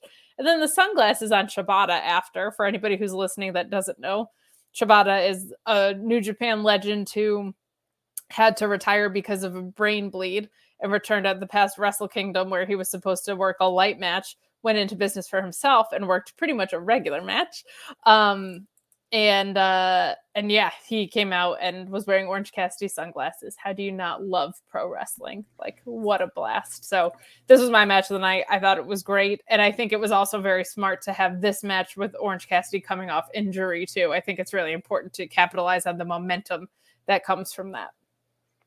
Absolutely. I mean, everything here was perfect. And then when you think it's got to slow down, they go to Zack Sabre Jr. versus the mystery opponent, which everybody had a lot of thoughts. And even day of, everybody out there is working, you know, the Twitters and all them things, you know, Gargano, Johnny Gargano and Jonathan Gresham, you know, everybody's working it. And it winds up being Claudio Castagnoli, which is just, I think, a fantastic signing for the company. He's going to do a lot. He fits in perfect with the Blackpool Combat Club. And I think that that this match actually played out perfectly. The way that Claudio came in and immediately hits you know, a neutralizer, a European uppercut, and the neutralizer for a quick pin that got kicked out of was the best way to start this match. You are just building on all of the energy that just happened, and then things slow down a little bit, and the fans, you know, kind of cool off, and then they built it back up at the right time right at the end. The fan wanted the swing. Eventually we get the swing. He tried it like twice, wouldn't happen, then we get it for a little bit. So I thought that this match was actually, at first where I was like, how are they putting their, like, it's going to die? It was perfect. They started hot, cooled off, and then built it back up at the end. Claudio did win. I don't think that hurts Zack Sabre Jr., and Claudio can't lose his pay-per-view debut. So I thought that this was a fun match, a great lead into, you know, build excitement for Blood and Guts, which we'll talk about, I promise you.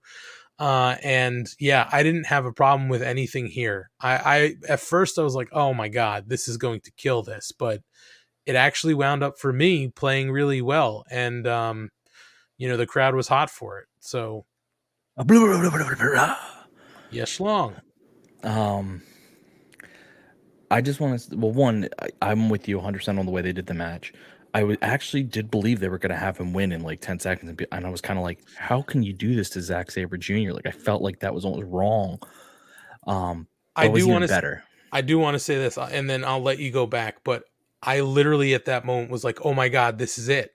And if it happened, it would have been sort of amazing. But, you know, they couldn't do that because you had built Zack Sabre Jr. showing up so much that you can't just do a quick in and out squash like that. But if it did happen, Schlong, that room would have exploded. I guarantee you. And they're not in the same company. Like, you can't go back and pay that off at a later time. Yeah, that Kate just beat me to it. Like, you can do that to an AEW guy. You can't do that to a New Japan because now all of a sudden. But actually, to me, it makes Zack Sabre Jr.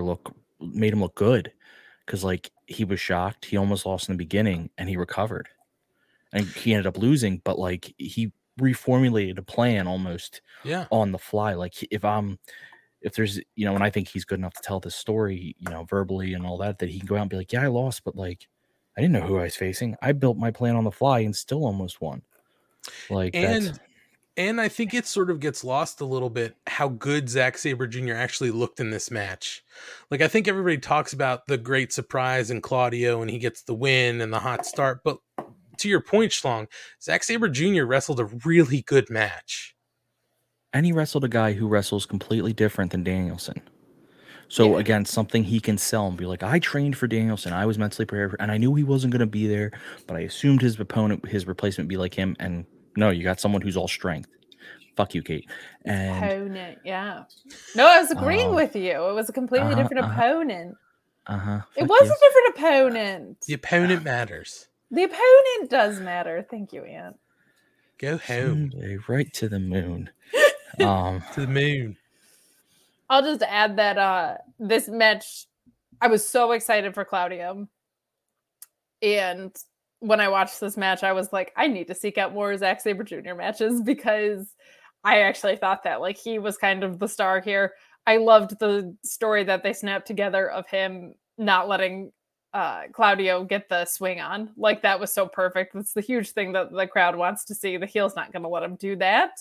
Thought that was so much fun. That sharpshooter or Scorpion Deathlock into the heel hook sequence was insane.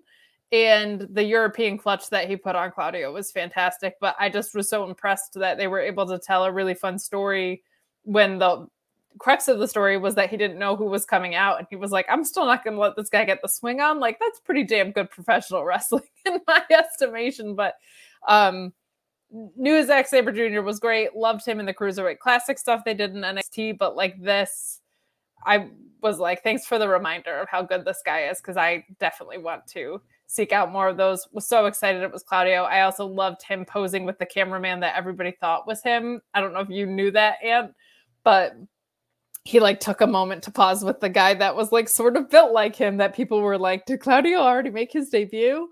So that was a fun little moment to have there too. But the perfect fit for Blackpool Combat Club and Blood and Guts. Yeah, 2 quick follow-ups on that as well. One, his theme is awesome.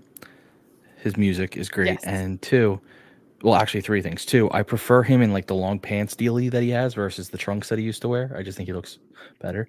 And the third and final thing was, I know like people talk about, oh, AEW keeps signing people. The injuries are why you have to go out and sign these people because you're never sure who's going to go down. And so you either could be in a position where you have no one worth wrestling, or you have a full roster that at times is going to feel bloated, but often half of them are going to be out for one reason or another, and you just have to rotate, and they're finally getting good at that. So not good, but like, because I fucking hate you guys. And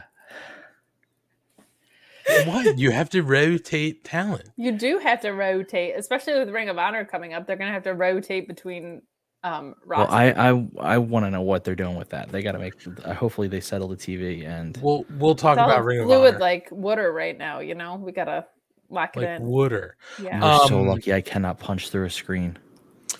Oh fuck! I had a point here.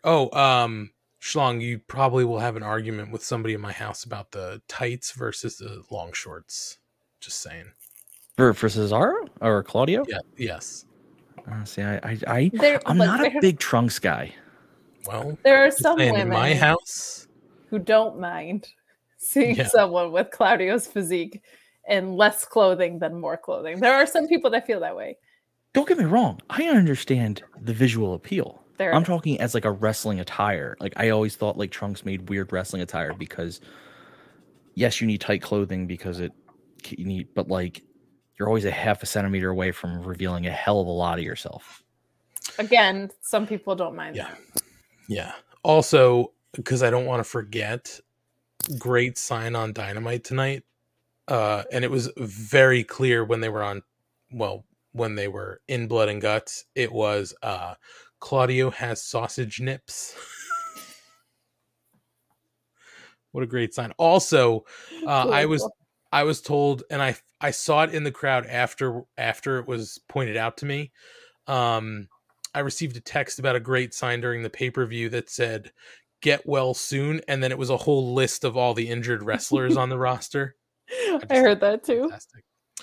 Anyway, let's move on. We're almost to the end of this card. The IWGP World Heavyweight Championship 4-way, and this is something we need to talk about. Jay White retained against Okada, Hangman Page, and Adam Cole. So let's just sort of get to the end here. The Switchblade wins by pinning Adam Cole. Adam Cole, in an exchange with Okada, had his head fucking knocked off. And Jay White gets the pin on Cole. Now listen, from a storyline perspective, I think this is fantastic because this is going to play out. Where the story is, Jay White wasn't going to face his buddy because he wasn't up to par, and now he's able to get the pin on him, but clearly Adam Cole was fucking out. And it looked like he tried to kick out, but he couldn't get out, and looks like Jay White kind of held him down. In my opinion, on the replay that we saw, on the screens there, it became apparent afterwards that maybe this match ended sooner. Like it was going to end this way, but Jay White took him home because he noticed something was up here. Also, something that I feel about this match, and I feel like a lot of people feel this way, is like Okada barely showed up, and it's not his fault. I think it's just a crowded, in my opinion, it's a crowded match, right? Like Okada really didn't seem to do that much that made a difference in this match besides knock Cole's head off. And I think one of the shining stars of this match was Hangman Adam Page. I mean, he really worked his ass off. So this whole thing felt clunky. I was texting you guys during this. The feeling in the arena was confusion. People were booing, but I think it was at the fact that it was Jay White winning, not at kind of the way things played out.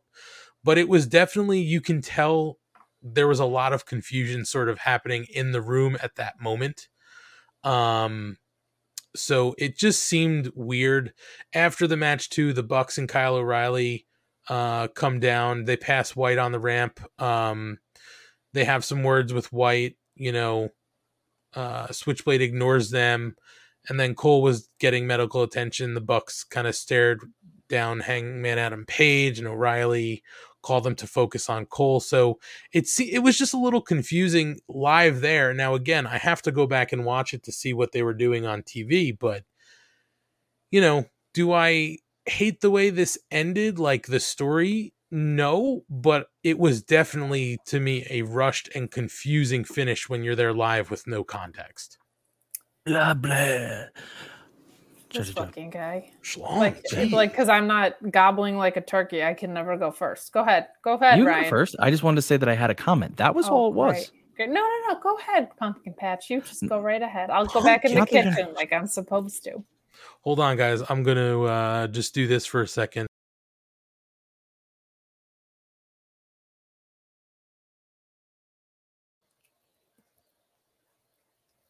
So that's what I thought.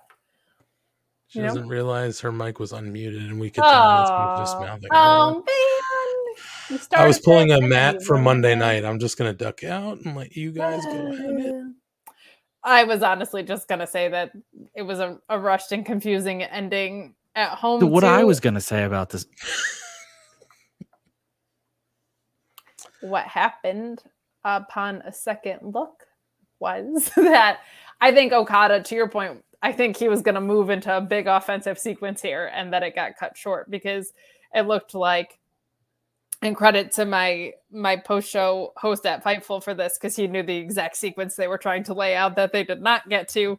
And then I was like, oh yeah, Okada drop kicks aren't like cute. They're very, very violent. And Adam Cole took a really big one to the head.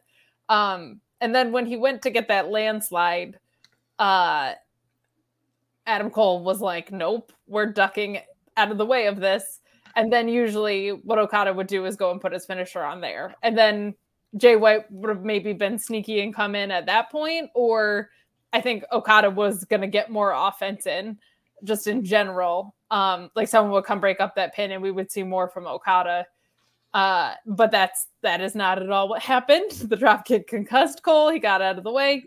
And they went home. So it's a shame. I agree with you that Hangman was absolutely the star of this match. It was really fun to see him that way. If you ask Matt when he bothers to show up, he will tell you that like Fatal 4-Ways are not New Japan's strength in general. So it wasn't like as surprising to him, but this match did fall flat for me. I again had more issues with Bleacher Report at this point, so it was hard to discern what was frustrating. But that finish really kind of like put a damper on things, and I think messed with not only the ending of the match, but like what was going to proceed after that. I think you were going to see Okada get his licks in there. I will say this. Joe Walsh said that he feels Jay White MVP of the night, keeping Cole safe.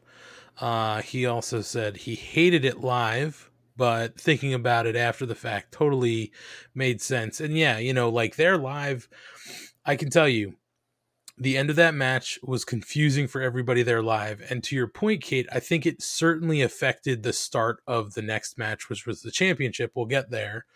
in a moment, but it just certainly seemed to suck the air out of the room.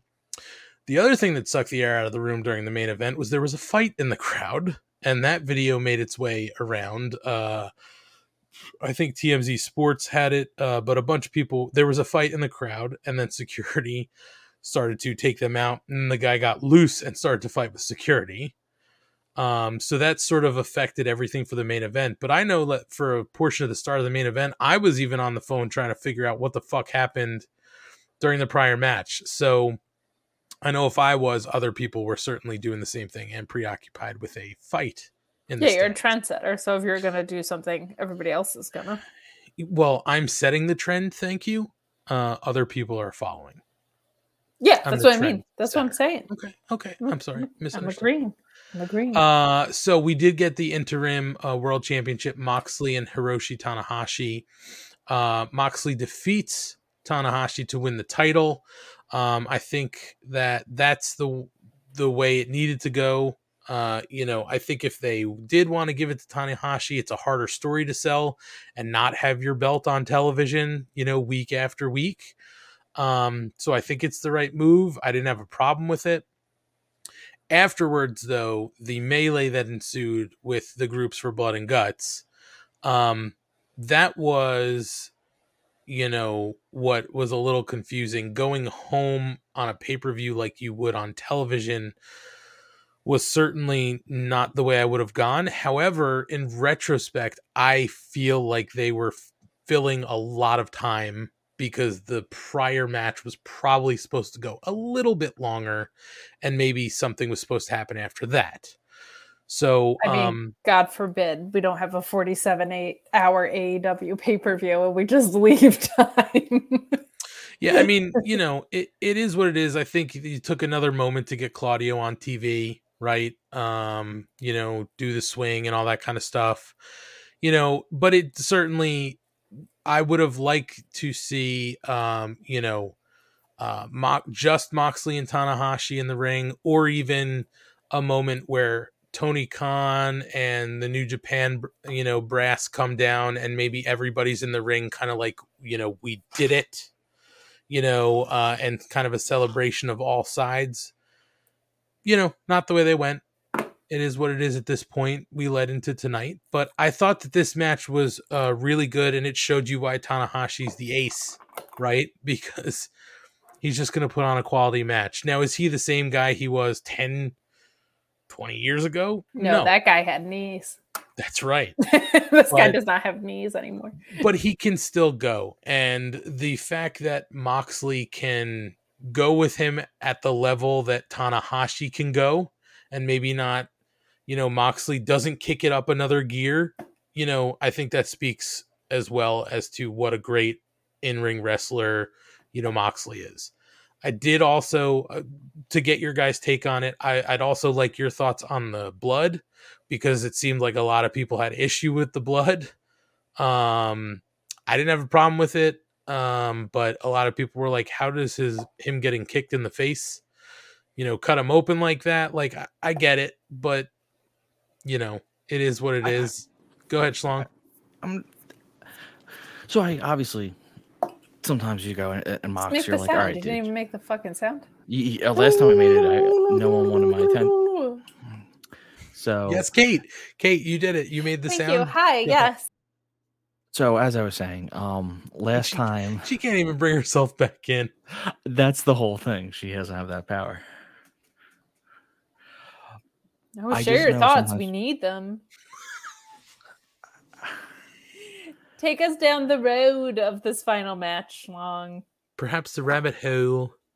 Yeah, take us down the rabbit hole of this main event. I sounded British. Go ahead. I sounded like William Regal. You did. You left South Jersey, Philly, and right over to England. Thank you, Gal. No, my point being is that you get kicked in the head, you can get cut. Just if there's something sharp on a boot or a lace or just any angle can cut you open. I mean, that's the reason in like boxing fights and stuff. A lot of times, like bare knuckles worse than gloved, because not only does it hurt the person's hand, obviously, but the knuckles, if they catch angles on your forehead, can just shred you. Yeah, I think afterwards they said they sort of butted heads, and that's sort of what cut him open. They said he got it the hard way. I think he zipped himself, but I have to go back and watch it. He zipped himself. Getting kicked to the head doesn't make you bleed like a stuck pig. Like, it'll cut you open, but not like that. Yeah. Match was great. Felt a little flat, but I think to your point, that was a little bit to the sequence of events. And no like particular spots to call out. It was really good from bell to bell. I didn't need him to blade, but they're gonna blade. Like, it's an AEW pay-per-view. If they don't blade at least once, some sort of quota is not being met. And I hated the antics after. You just went home this way on Rampage. You just went home this way on Dynamite. Like, the moment is you're crowning a new champion. The moment shouldn't be a go home to your AEW episode of television.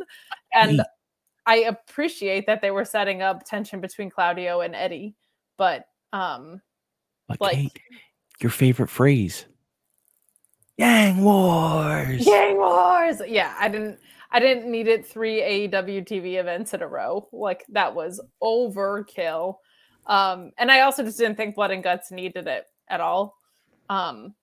It was already pretty well set up before this. It just felt like the go home thing should be Moxley winning the world title, interim or not, in front of a crowd, which he wasn't able to do.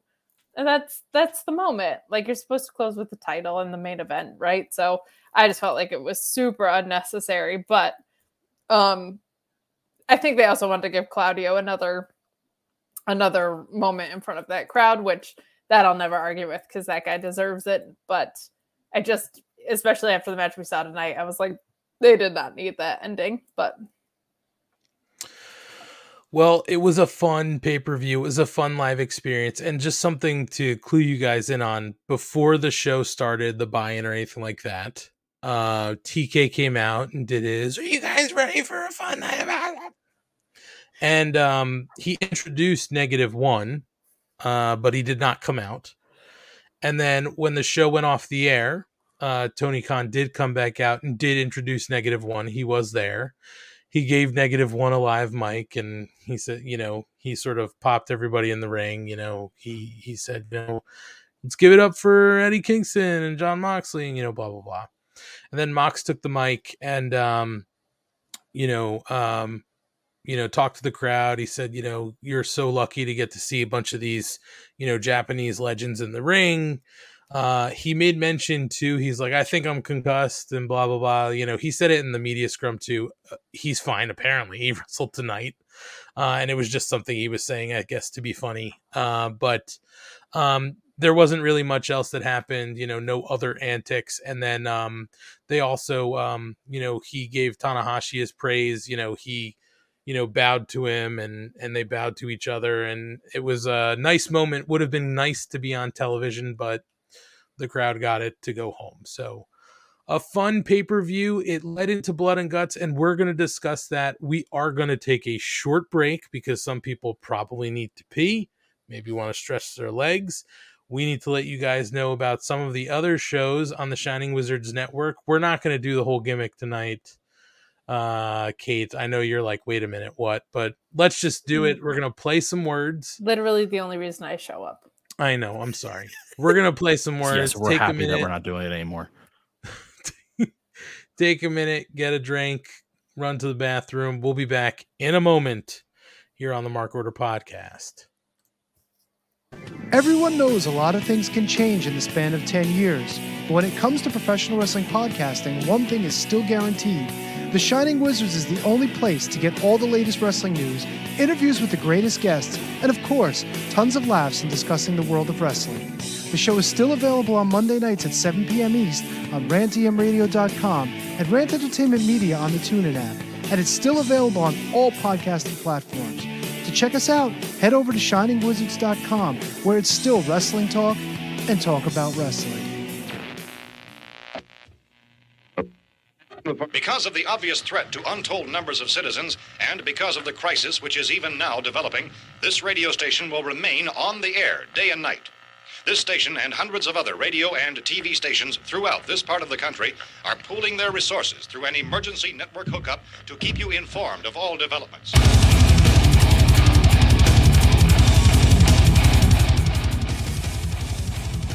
Horns up, everyone. When on the Shining Wizards Network, be sure every Friday to check out Radioactive Metal. Radioactive Metal is one of the longest running podcasts on the interweb, and every week we bring you a fist full of metal, including interviews with all your favorite artists, discuss all the metal news, and feature the best tunes on the air today. So grab a Lemmy, join your cool Uncle Snowy, and co-host Aaron in the pit. Your recognized symbol of excellence in sports entertainment broadcasting from the current to the way back. Join the impact player Phil Brea and the Portuguese man of war Choppy for the Turnbuckle Throwbacks Wrestling Podcast, live every week on rantemradio.com. Get all our episodes over at iTunes, Stitcher, TuneIn, Audio Boom, Google Play, ShiningWizardsNetwork.com, and TurnbuckleThrowbacks.com.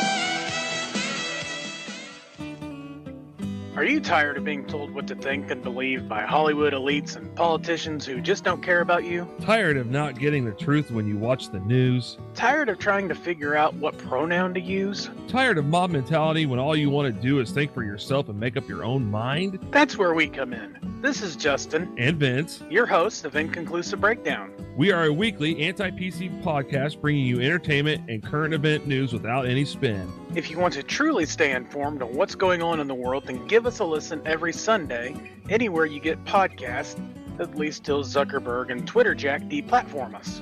And as always, we're proud members of the Shining Wizards Network. Tired of the PC police telling you what you can and cannot say?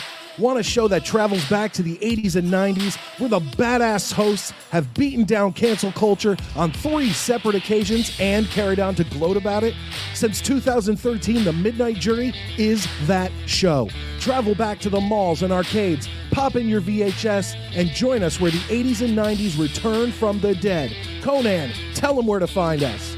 WLWstudios.com, home of the Midnight Jury podcast, hosted by Midnight Mike and Calvin Brody. Also available on all major podcast platforms via the Shining Wizards Network, and join in the conversation on Twitter at Midnight Jury.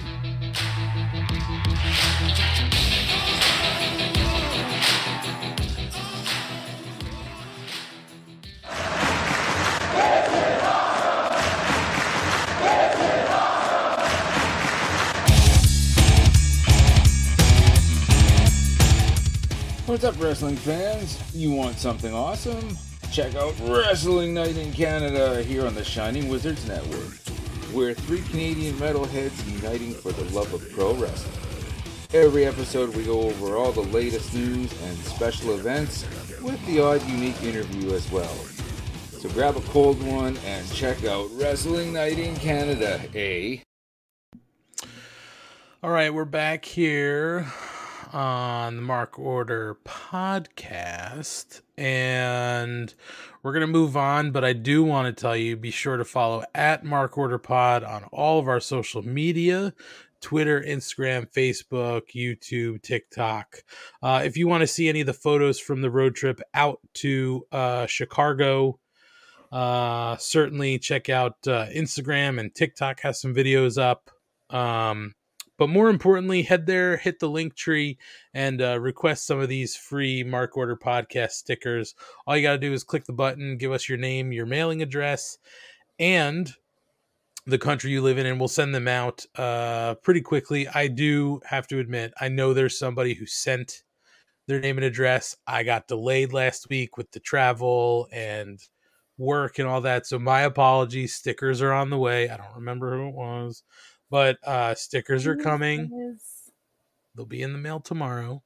I'm usually. Did they even pay their $4.99 shipping fee? Kate, stop with the fake news. I'm going to call the PC police on you. Please don't anything but that. I don't even know what pronoun to use. The pronoun. Schlong is muted and he doesn't realize it. That's fantastic. I didn't mute myself. Wow. I didn't. I really didn't. I wish I had a soundboard because I wanted the Law and Order sound when she said the PC police are coming after me. So well, I wish I was a little bit taller. I wish I was a baller. Listen, Rob Humphrey, stickers are free, and Mike Peterson, no shipping fees. We'll send $4.99. It's stop it. I know. Free. Okay, I know in the domestic United States. No, worldwide. Worldwide. I will say this: we handed out some stickers. No, we handed out some stickers in on Navy Pier. Met some a lot of people out at Navy Pier before the pay-per-view in the wrestling gear, going to the show, handed out some stickers. So maybe some newbies checking us out. We love that. But listen, a lot of marks out there, and we're glad that you're part of the Mark Order if you are listening along. So get your free stickers. Marks. No, we are the ones who keep order. I get confused of the marks. Yeah. Guys, let's take a look at the rankings really quick because there are some updates to the graphics. As you can see, we have a quad box, folks. Quad box for the men's division. World champion CM Punk. Interim champ Jon Moxley. Our All-Atlantic champ Pac. And TNT champion Scorpio Sky. Number 1, Wardlow. 2, Hangman Page. 3, Jay Lethal. 4, Lance Archer jumping up. And 5, Powerhouse Will Hobbs. In the women's division, Thunder Rosa is our champ. TABS champ is Jade Cargill. 1, Nyla Rose. 2, Stat. 3, Toni Storm. 4, Deeb. And 5, Britt Baker hanging around. And in the tag division, the Young Bucks. Number 1, FTR. 2, Hobbs and Starks. 3, Keith Lee and Swerve. 4, Reynolds and Silver. Interesting. And 5, the Ass Boys. It's the Ass Boys. Billy Gas and the Ass Boys. Who could possibly give a shit?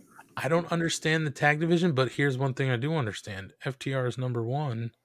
Let's get those AEW belts onto FTR. Yes, please. What about the Ass Boys? No. Billy Ass and the Ass Boys. No. We're not gonna do that. No. All right, guys, let us talk about Blood and Guts edition of Dynamite. And this should be, believe it or not, quick, because 1 hour of the show was Blood and Guts. Correct. But it was a fun show overall. The first hour was good as well. We lead off the night with Ethan Page versus Orange Cassidy. A match I don't think anybody thought they needed, but was very enjoyable to see. Lambert did cut a promo before this match, and then he did say that the Best Friends don't have valid managerial licenses to be at ringside, and Bryce Remsburg does reluctantly throw them out before the match does start. So it was nice to see. Yes. Sorry, and really specific to what you were saying right there. Mm-hmm. In his promo, did he also come out pro-election fraud conspiracy? I'm going to be honest with you, Schlong. I missed the first part of his promo as I was coming back into the house with some sushi takeout. I'm pretty sure he said something like, "We like to follow the rules unless it's an election." Oh, I don't know. He could be wrong. I could have heard that completely wrong, but it just felt like, Jesus, of all the things you're gonna try to use for heat. Yeah. Well, I guess it's a good one. I'll still take it over him calling Tay Conti a whore. So very true. But it was good seeing sexy Chucky T for a second. Yeah, it was. And they had great outfits. Absolutely. So does that mean, I guess, Roppongi Vice was really for Forbidden Door? Now that that's passed, we're going to go back to Best Friends? I don't know what Chucky T's story was. He hadn't been around for a while. I don't know if he was hurt or he was injured for a little bit. Yeah. All right. So maybe he's now back and they're going to start this up again. But the other news of the night is that Orange Cassidy has new music now. He has old music. That's right. Music. Whoa. Excuse me. Kate was drinking during the break. I was not, but I did have seltzer today. But that was like a hiccup and a burp at the same time, and it really hurt. Kate's That's a hiccup actually why I drunk. laughed, because it wasn't so much as a burp. It was like your throat just sounded like something exploded. Schlong, that means Kate is a cartoon drunk and she hiccups when she's drunk. That's not a You see Buster come in like one of those dogs with the keg around its neck. Yeah, like a Saint Bernard in the Alps. Yeah. Yep. Nah, I'm fine. It's totally good. Oh man. I'm totally fine. Let's suck out guts of blood. Guys, I want to point something out that's happening in our chat that I'm actually very proud of for them. So Asian Joe said, "Scissor me, Mikey P." Mike Peterson, scissor. Asian Joe, scissor. Oh, I'm actually pretty proud that they figured that out. Friendship. Our chat bringing scissors together. They are. Scissor me, daddy ass. So Right, Rob. What? Rob's Rob going has to bed. bed. Oh. We're tucking him in. Yeah. Good night. Sweetheart, Go to good bed. night. All right. So Ethan Page, Orange Cassidy, cutting to the end here. Orange Cassidy does win by pinfall. He hits the orange punch twice, and then after failing to hit a body slam a few times on Ethan Page during this match, he does hit it. That is technically his winning move. The body slam wins it for Orange Cassidy. Best friends come back out and they celebrate. We get a pose. So nice to see them. So yes, Orange Cassidy is using Jane again by Jefferson Starship. So I guess they did secure 100% of the rights by tonight, which is nice. Fun match, guys. And again, like something I didn't think I needed to see, but a lot of fun. And Ethan Page just shows me I want to see more Ethan Page on television. Yes. So I actually liked Dan Lambert making a decent point that two people are acting as managers without managerial licenses. That is like a good heel managerial thing to do. That was fun. I also loved Orange Cassidy just doing the muscles in this match. I got a huge kick out of that. And I actually surprisingly liked the orange juice distraction. That's not normally my shit, but I felt like that was really, really well done because Ethan Page almost took out Lambert, which I thought was fun. And I felt like maybe they were heading toward the two of them splintering a little bit. Like if we're starting to sow seeds for that, I would be a very happy gal. But this match was a really, really fun opener. I actually saw these two at GCW like 2.5 years ago, pre-pandemic. So over 3 years ago, I guess. And Ethan Page was at Impact on the time and yelled at the audience and said, "Do you know who I am? I wrestle on Twitch. How dare you?" So this was a fun rematch to see done in AEW.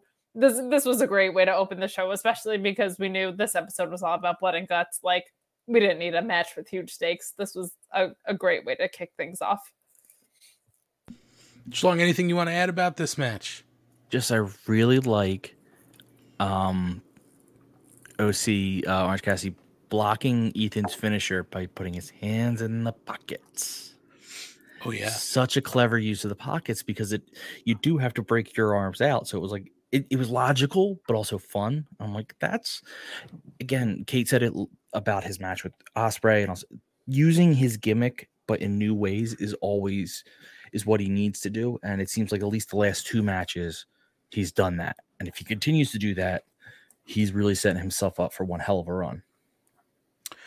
I also enjoyed Orange Cassidy being put up in a suplex and taking it with his hands in his pocket.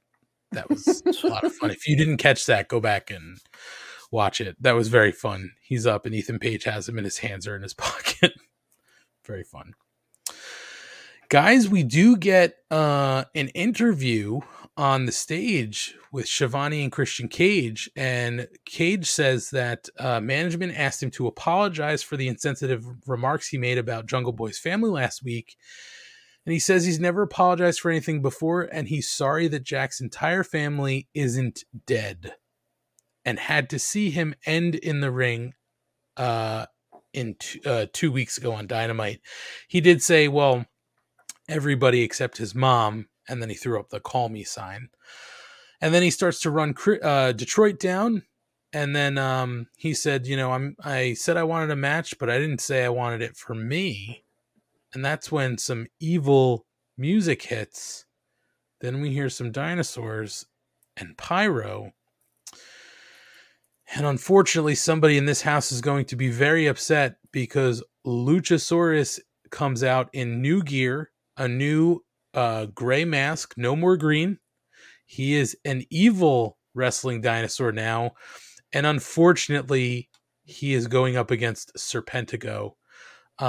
He does hit a headbutt, and then things get much, much worse. Luchasaurus wins by submission with a cutthroat STF. They said it was like a snare trap with a nerve hold. So he does get the win, and then post-match he attacks Serpentico some more. So unfortunately, Serpentico is dead, and we now have evil Luchasaurus. So clearly the Jungle Boy and the dinosaur are no longer a thing, and I'm not sure what to think about it. It's a little upsetting because I've got a lot of Luchasaurus shit in this house that's green. I fucking love it. I love that he comes out in black. Like, it's such a stupid heel thing, like, to be like, fuck you, Kate, that I'm gonna be heel, so I come. You know you love it too, that he decided to be in all blue. No? You don't like that he came out in black? I do want to. I want to say this though, real quick. I just want to know why, right? And that's clearly, I think we're gonna get a why. Hopefully, tell me why next week. Ain't nothing but a heart. I hate it. I like the heel turn, but I don't like being an evil dinosaur. I have absolutely no interest in that. If you're gonna do that, shed the gimmick. You weren't actually a luchador. You don't need the mask. We've seen him unmasked multiple times. I love the idea of the heel turn. I really like the idea of him being Christian's muscle. I hate the idea of him still doing it under the guise of being a dinosaur. I think that's really, really stupid. I think if you're going to repackage him, you get one swing and a miss at it, and they missed. I can't believe Kate's turned on fun. I'm for fun. Faces should have fun. Dinosaurs that are evil dinosaurs have had it rough. Let them have some fun. No, I won't. When the working day is done, dinos just want to have fun. He's a dinosaur. The evil dinosaur shit doesn't fly. I'm all for him being a bad guy. I'm all for the muscle. I have no interest in them. If you're gonna be a dinosaur and make like these promos about being 100 million years old, you gotta ditch this gimmick when you're turning heel. It doesn't work at all for me. However, I did love Christian just wishing death upon everyone. This was the squashiest squash in the history of the world. So that all works, but I fucking hate it. Nope, not for me. Maybe he's evolved. Well, then he should just be like a bird. I mean, right? I guess. He'd be a wrestling bird, but there's already a bird team. They're called the Birds of Prey. They wrestle out of Philadelphia. Of course, legends. And they speak like me. They do speak like you. There's 3 of them, too. Big rivalry with the old Roddy Piper, if I recall. Well, the Trash Man. And the Trash Man. Who almost killed a guy. That's right. Well, we're split on Luchasaurus. I know it's not a popular decision in this house. Hopefully we get some sort of reasoning in the next couple weeks. But we then go backstage for a face-to-face between Wardlow and Scorpio Sky. No physicality. Wardlow's done talking, and he wants Sky to bring all of American Top Team because he'll beat them like security and then beat his ass to take home the title. Asian Joe's saying that Luchasaurus could be the ghost of Frankie if he's going to be a bird. It's true. But I think if Frankie is going to be back in wrestling, he should be a face, because who's not going to want to cheer for Frankie after everything he's been through? Very true. So Scorpio says that he can talk tough because of no physicality, but next week they're going to make it a street fight for the TNT title. I'm just going to keep going. Big ups to Frankie. That's all. I know. I'm just going to keep your going. Respects, maybe learn something. Well, I'm just going to keep going. So guys, next week we'll finally get Wardlow for the TNT title against Scorpio Sky. So I guess Sky's, injuries are okay, so he can wrestle. It's going to be a street fight. Yeah. And I think it's very, very purposeful that Sky got him to make this a street fight. Because Sky is clearly not going to fight one-on-one. And Sky's not going to bring 20 security jobbers. He's going to bring Ethan Page and and Wardlow's not going to win because it's a street fight. And it's not that I hate that idea. I'm spoiling everything for something I haven't seen. It's disrespectful to security. It's true. But it's not that I hate that idea. It's that I'm okay with that, but give Sky some other just straight up matches too. Like, do both. He can beat, I'm trying to think of a mid-level face, but he can beat a mid-level face and still then go in and, like John Silver, I know he's in a tag team, but we just saw about, he can go beat John Silver and then he can go cheat and beat Wardlow, but at least you've given him a whole run. My guess is that he is probably not fully cleared, and the street fight is a stipulation to cover up him still being a little bit injured. That's all just me guessing. But I think part of the reason it's a street fight and we're not seeing any interim bouts is because maybe he's not fully cleared, and a street fight allows you to cover up a bunch of bullshit for if you're injured. That's just a complete hypothetical guess, but I also don't think they're pulling the belt off Scorpio now, so this covers them in that way too. Asian Joe says Sky's TNT title runs have both felt transitional. I don't disagree. I think the unfortunate thing is he's had some of these injuries that sort of hamper him right now. So I'm hoping they don't pull this title off immediately, but you never know. Maybe it could be one of those things, Kate. Yes, it's a street fight because he's not 100% clear, but maybe they do need to take the belt off him. So this is how they get it off him. And maybe he'll come back to it. Maybe he'll go for that All Atlantic title at some point. They can only relinquish so many belts due to injury. It's very true. All I know is that I want to see more of Scorpio Sky, not less. So I'm hoping this isn't just transition, but we'll see next week. All right. Next we go to the Ass Boys and Max Caster versus Danhausen and some mystery opponents. So Danhausen says during his entrance that he heard the Ass Boys challenge him to find partners, and he says he feels like he found some guys who are pretty good at wrestling. And that's when it's revealed that FTR are his partners. Also forgot to note that during the Ass Boys entrance and with Max Caster, the Ass Boys were all business. They did not want to do the gimmick where they fooled around and said where they were. So it just went straight to Bowens in the wheelchair, scissor me daddy ass, blah, blah, blah. As we get through this match, Danhausen is getting worked over. Eventually FTR does, get back into the ring. Things kind of clear up. Danhausen gets back in. He is able to get the win by pinfall, for the win. And then what happens is that in that whole, sorry, I'm leaving so much out because my brain is moving faster than my mouth. Okay. During this whole kind of wrap up to the match, magically, it's a miracle, guys. Bowens gets out of his wheelchair and attempts to take out Danhausen with a crutch. That is what allows Danhausen to get the win because he ducks it. It hits Colton Gunn, I think. I don't know. Whatever gun gets it in the face. And that's how Danhausen gets the pin. So post-match, FTR and Danhausen wreck the wheelchair. And the Guns start to confront the Acclaimed in the ring. And then Billy shoves his own sons away. So a little dissension in the House of Ass. Would you say the ass is cracked? I'd say that this has ripped the asses. Somebody is completely ripped ass. Yeah. Straight up the middle. There's a big hole in the middle of the asses. Let me tell you, it stinks. It does. Like stinky, like butt cheese. It just stinks. Listen, this whole story actually is really intriguing to me.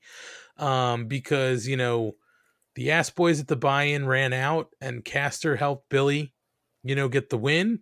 Now tonight, a mistake is involved, and where you clearly think Billy is going to take it out on the Acclaimed, he doesn't. He actually sides with them. So I'm actually really interested to see where the story goes. Kate, I know, hates the Ass Boys, but to me, I kind of like where this story's going. Mike Peterson with a big W in the chat saying that the asses are a little chapped. I don't hate the Ass Boys. I think they're good at what they do. I popped real hard for FTR Hausen. That just cracked me up. My problem is I just don't care about them because they're not for me. This is where Schlong could argue that I've turned my back on fun. But I still love Marco Stunt, so it's not that bad. But I just would rather see Private Party or Bear Country than I would see any of this shit. Okay, I don't care. A father turning his back on his sons, I guess, is somewhat intriguing, but it seemed pretty obvious to me based on their interactions on the ramp that this is where it was going. Very happy to see that Bowens is back to health, it would appear. Or close enough at least, which is wonderful. But you have Max Caster coming out and he has like this extremely seemingly cool gimmick, and then he's rapping about the Ass Boys. Like, it's just not. There's so many things I would rather see on my television. What they put in front of me makes wrestling sense, and everybody's doing well at their jobs. It's just not for me. As a matter of taste, I don't like it, but it makes good enough wrestling sense. This just in, Kate doesn't like Ass Boys. I have one question for Kate Schlong before we get your take on it. Kate, did you enjoy Cash Wheeler slapping ass? Yes. No. Did you enjoy Danhausen cursing the one gun and then putting him up for what appeared to be the go to sleep? Yes. That I enjoyed. And I also enjoyed, this was in my notes, I can't believe I forgot to say it, that Cash Wheeler slapped an ass boy on the ass popped me tremendously. I thought that was very, very, very, very, very funny. Danhausen should use the go to sleep. You don't have to be a technical wizard to use it. CM Punk's not a technical wizard. It's not that great of a finisher. If he wants to use it, go right ahead. But I also just think it's funny that Danhausen is lumped in with the Bret Hart crew of like FTR and CM Punk. Like, that just is hilarious to me. I love that. And Schlong, I'll put this question to you. Do you think at this point, if you're Danhausen, you have to wake up every day and be like, how the fuck did I get here? I'm in a match with FTR on television. I don't think he sleeps personally. It's got to be an amazing upside down. Yes. Is it sleeping or is it just eyes closed? Do vampires sleep? They do, in a coffin. Okay. Yeah, no, he's living the life. My God. You had to slow your brain down so that you could say the words. I just got to stop singing the Ass Boy song in my head. I don't know how Kate hates this. I feel like she should love this. It's not taking up anything real. The Ass Boys are the butt of the joke. And it just feels like, and it's gotten us some fun stuff. And I think, if anything, it's really helped the Acclaim to get more and more over. It has helped them get arguably more over, but there's just other things I would rather see. And where the hell was Hook tonight? Come on. It's funny because Mrs. Money was like, well, Hook's got to be his partner. I was like, they would have fucking advertised that. Yeah. Like, it's not going to be Hook. But yeah, part of me was like, wait a minute, where's Hookhausen? But listen, did I enjoy seeing FTR and Danhausen? FTR-hausen? The funny thing is, FTR and Danhausen, like, there's logic there because Danhausen has made it known that he loves Pepsi Man, and they love Pepsi Man, and they love Bret Hart, and it's clear that Danhausen loves Bret Hart. So there's logic that they'd be willing to team up. That's true. They have made that very known. I'm gonna fight you one day, Kate. It's gonna hurt.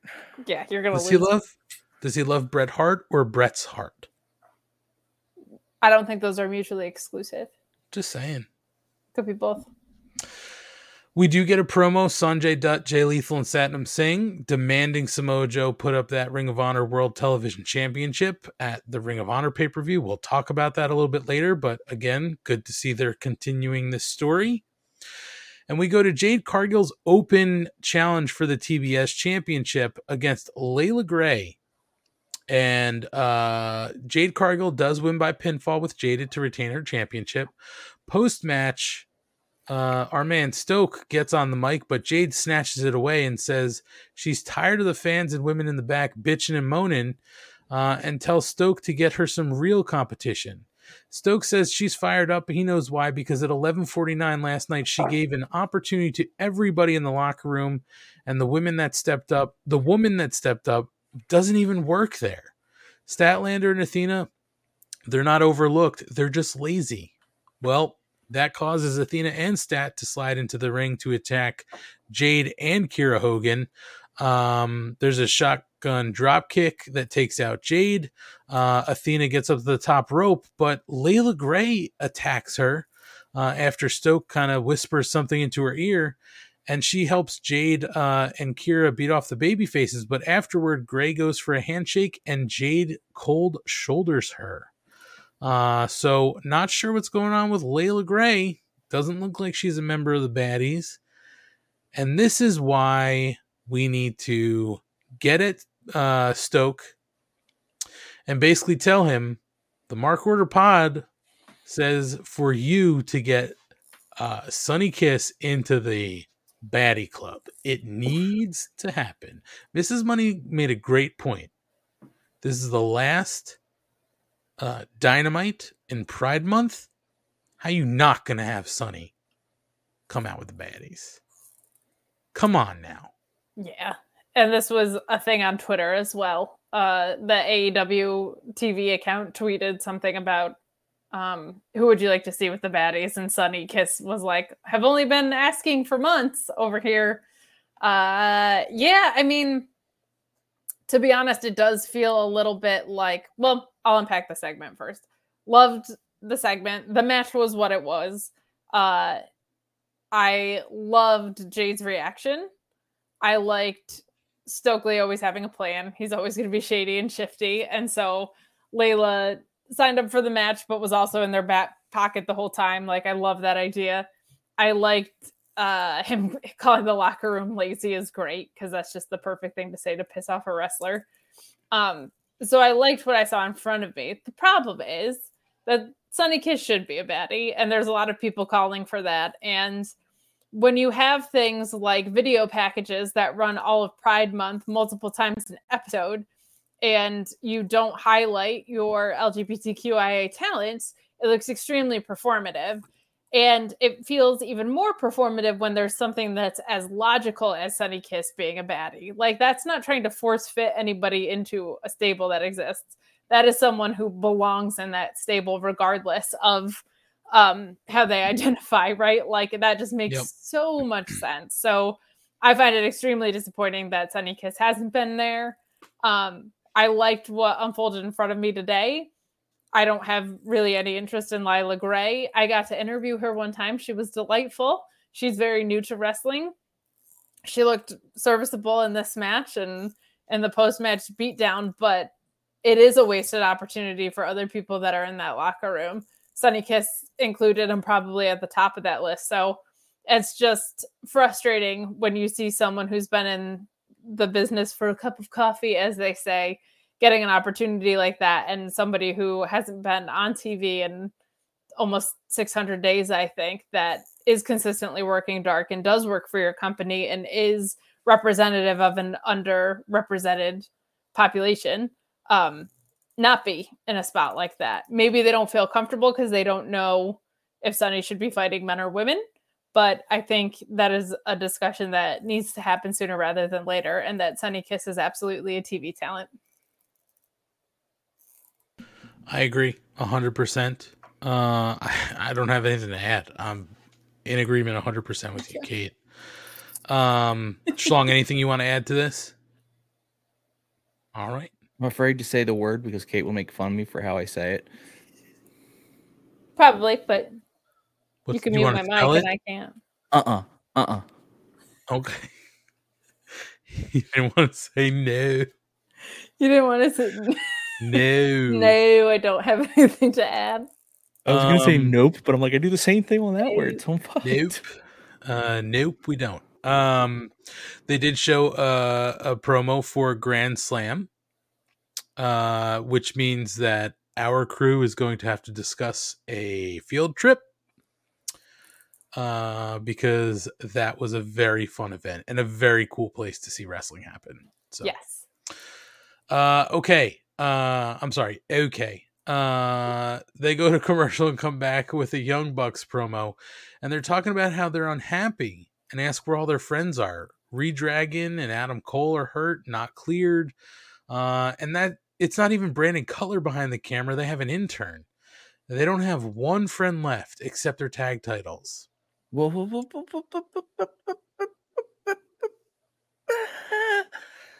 They did kind of hint that they had one friend, but they quickly got away from it. Yeah. Hangman, my friend. Hangman's not hurt. Yeah, but it's okay. We're just trying to get to the match they're setting up, Schlong. I just think it was an important, subtle thing that they're clearly not done with that. They're starting that story up again. Well, it is interesting because they did have that moment at the pay-per-view as well. So it looks like it's not fully done. I also don't remember. Did they invoke the name of Kenny by God Omega? I don't think they did. They did not. By God, they did not. 69 me, Don. But they did hear that Hiroki Goto and Yoshihashi won a title match, and that's what they're going to set up for Rampage. Except that they have to beat them on Rampage before they give them a title shot. So we're going to get that match Friday night. Stay tuned for that. And then they introduced JR to join commentary for the main event. So we actually didn't note it at the top. Taz, Excalibur, and Shivani were on the call for the show, and it wasn't until this point in the night that JR made his appearance. Now, it was very much like the pay-per-view, where JR wasn't around for a portion of it and then came in for some of the matches that were a little more important, quote unquote. So I actually liked this, especially because at one point, sort of during the main event, he's talking about, I've seen some of these matches. I've seen people get involved with cages and things didn't end well. And he's obviously talking about, Hell in the Cell and things like that. So it is very cool that they brought him out, and it was like a big deal, right? Like it made things seem super important. I haven't heard of anything going on with JR that would prevent him from doing the whole show. I thought I heard somebody mention something like Friday night Taz won't be there. So maybe they were going to switch it up and put JR with Excalibur for Friday night. But I mean, I didn't mind this, guys. I actually like the fact that they bring out JR for this because it's a big match. And if they are moving him sort of off the desk to do something else, maybe this is kind of the move. I know you kind of said that before, Kate, but I'm basically just recalling it because I sort of agree. I like what they did with this. Yeah, I think it's always makes things feel like a big deal when you have a special guest announcer. And I feel like JR is better when he's focused for a shorter period of time instead of spread out for like a 900-hour pay-per-view. I can't blame him. I wouldn't be very good either. And he's such a legend. Like, why not cash in on that status, right? Especially when you have so many other very good announcers already in play. Yeah, 100%. It definitely added to the important feel of the main event, which during this time they were sort of like showing the cage being lowered to the ring. Jericho Appreciation Society did make their entrance before we went to a break. And my God, the fashion of the Jericho Appreciation Society. I appreciate it. My thinking was it was a play on A Clockwork Orange. I don't know if it read like that to anybody else. It was different. It wasn't like a straight up, it wasn't just the red that they were wearing, but they all had the same clothes on with the suspenders and the hats. Daniel Garcia in a do-rag. Fantastic. The waves in his head looked fantastic. Entertained. I am. When they get back from break, we do get the entrances from Eddie Kingston, Ortiz, and Santana, as well as the Blackpool Combat Club, Claudio and Yuta, and then Moxley comes through the crowd. Funny moment, it looked like Mox didn't know where his entrance was, and he was just sort of going through the crowd, and then once he got over, Eddie was like laughing. I think Eddie realized like he didn't know where the fuck he was going. So it was pretty fun. But you know, again, the rules for this match, for those who maybe didn't watch it, it was 1-on-1 to start, one from each team, and then it was going back and forth after 3 minutes. A member from each team, you know, they would switch off who enters. So the man advantage went to the Jericho Appreciation Society, and the match wasn't official until everybody was in the cage. So sort of war game style, you know. First two in the match, I was a little surprised. Claudio and Sammy. I thought maybe they would put Wheeler in first, but I didn't mind the way this started. Claudio, my God, looks like he was stiff as fuck. I would love to know from Sammy if some of that was stiff, because at one point I was like, oh my God, Sammy's just trying to get away and get his breath for a minute. But eventually, you know, just to kind of go through some of what happens here, Daniel Garcia is the next man to enter the ring. So it's 2-on-1. Claudio is able to weather that storm. Yuta gets in the ring. You know, odds are even. Hager enters the ring. You know, the heater comes in. They're still able to sort of weather the storm. And then after that, I was actually surprised that it was Mox to get in the ring third, right? For the Combat Club. I was just surprised because I thought they'd leave Mox till a little bit later just because he's such a big name, but it seemed to fit. Angelo, Cool Hand Ange gets in next. Now, this was a moment where I truly thought Angelo like was knocked the fuck out, because they were doing these trading European uppercuts. I don't know about you guys. I thought he legit got knocked on his ass and was down.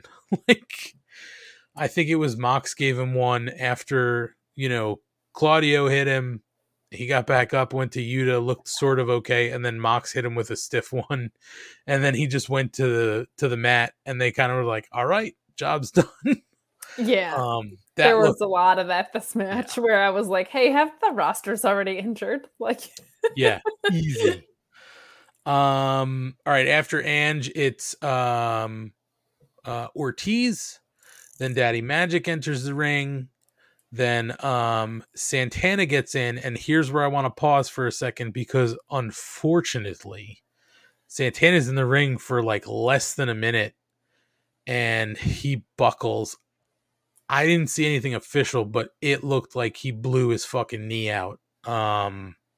Like in a standard move, like he wasn't even doing something crazy, but he immediately went to the ground, went over to the cage, was talking to somebody, and yeah, he was pretty much done. He did get up one time to maybe see if he could at least do something. Did not work out. So they stayed off of Santana the rest of the night. I think at some point too, they got him out of the ring. They did. Yeah, they pulled him out of the cage. So unfortunately it looks like Santana is going to be hurt, because that did not look good. Add it to the list. Yep. And then, of course, Jericho is the last man to get in for the Appreciation Society. And, of course, Eddie enters after that. The match becomes official. This match had everything you could ask for. Chairs, glass, tacks, kendo sticks, bats and barbed wire, bats, or Floyd, aluminum bat. Of course. A table. And then eventually they are able to get out of the ring. So Tay Conti was ringside. And at one point, she's able to knock down a referee and open the cage up. That's when Ruby Soho comes down to run off Tay Conti. So it looks like maybe we're going to get something there. The cameraman had an advantageous camera shot as well for that whole exchange. My goodness. And now we're out and getting onto the top of the structure, which I was very happy to see. Appeared very well reinforced. Didn't look like there were going to be any accidents going through it. The whole time I said to Mrs. Money, Jericho, you don't need to be doing this. Then Eddie followed him up, and I was like, Eddie sure as shit doesn't need to be doing this. And then Sammy went up, and I said to Mrs. Money, Sammy, you don't need to be doing this either. And then eventually Sammy goes off of the cage through a table, crash pad deal. Guys, I was just very happy pausing there for a second. They seem to do a much better job of shielding the crash pad than they did at Daly's place. I mean, it was obvious, but it wasn't as obvious as... it was only obvious because the table was about a foot or two higher than it needed to be. And wider? Would be normally. Yeah, normally would. But I will never complain that something looks a little silly because they're protecting their guy when he takes an insane bump. Yeah, I mean, you had to be safe with that. And what a better guy to take that bump than Sammy, because he knows he's going to get his body around right and land right. So that looks great. And then eventually Daddy Magic makes his way to the top of the ring, to the top of the cage. So does Claudio. And this ends with basically Eddie putting Chris Jericho into oh my God, the stretch plum. Excuse me, I forgot. I want to say stretch muffler. It wasn't the stretch muffler. Stretch plum. And Claudio is able to get Daddy Magic in the sharpshooter. And we don't know what's going to happen. It looks like Jericho's not going to tap. And so Daddy Magic, Matt Menard, taps out. And it looks like there's going to be an issue here between Eddie and Claudio, but cooler heads prevail. The Combat Club wins. Eddie's a little frustrated, but everybody is cool. Everybody gets on top of the cage. It looked like at one point there, I thought, Kate, maybe that Eddie was going to turn on Claudio here. But if that was the plan, it didn't happen. At one point, the camera was right on Eddie, and you can read his lips. He said something like, I fucked my back up. So if anything was supposed to happen, maybe they just said, no way. Like, I'm fucked. I can't do this. So he did say, I'm fine, though, after. I don't know if he kept reading his lips, but let's just hope that... I said before, like, I've now lived in a world where CM Punk and Eddie Kingston are on the same roster. I can't have neither of them active now. That would be terrible for me. Can you also do me a favor, Kate, and just let the people know what you texted us about Eddie during this match? I can. I'll pull up the exact quote because I don't want to fuck it up. Mm-hmm. I'm not ashamed. I'd like you maybe to let the world know what you said about Eddie Kingston. Well, first, I had texted you a while back. I hope Mrs. Money is in the chat tonight because we need to talk about Christian's fit. But later, I said that... Also, just so we didn't get to it while she was here. She wasn't totally in love with the fit. She didn't like the turtleneck. That's fair. It's summertime. That's a lot. Yeah. But I did say that I would both F and M Eddie Kingston, which of course stands for fuck and marry in a game of fuck, marry, kill. He's perfect and he does everything right in professional wrestling, and I love him so much. By the way, since you said F and M, Eddie, I did come up with a good FMK for Mrs. Money. And there is a Battle of the Belts coming up. Christian, Tony, and who?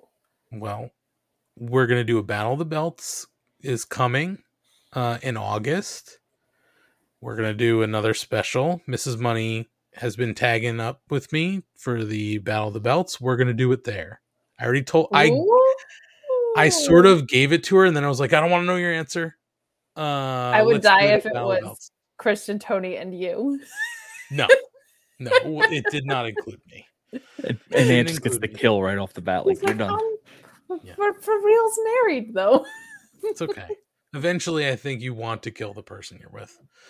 Fair. But wait, I have an FMK for Kate. Oh, go ahead. Well, wait, real quick. I forgot to mention one thing about the top of the cage. Claudio swung Jericho. He did the swing to Jericho on the top.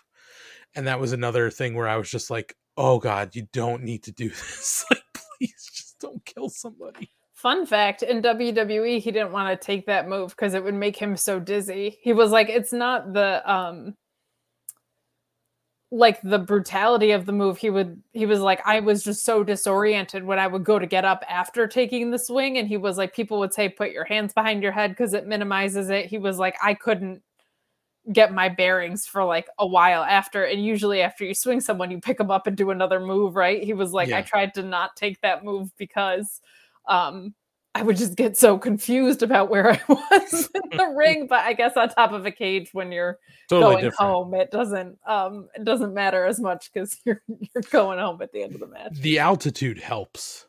It does. Yeah. It's like if he could take that on Everest, he'd be fine all day. All right, Schlong, going back to you, your FMK.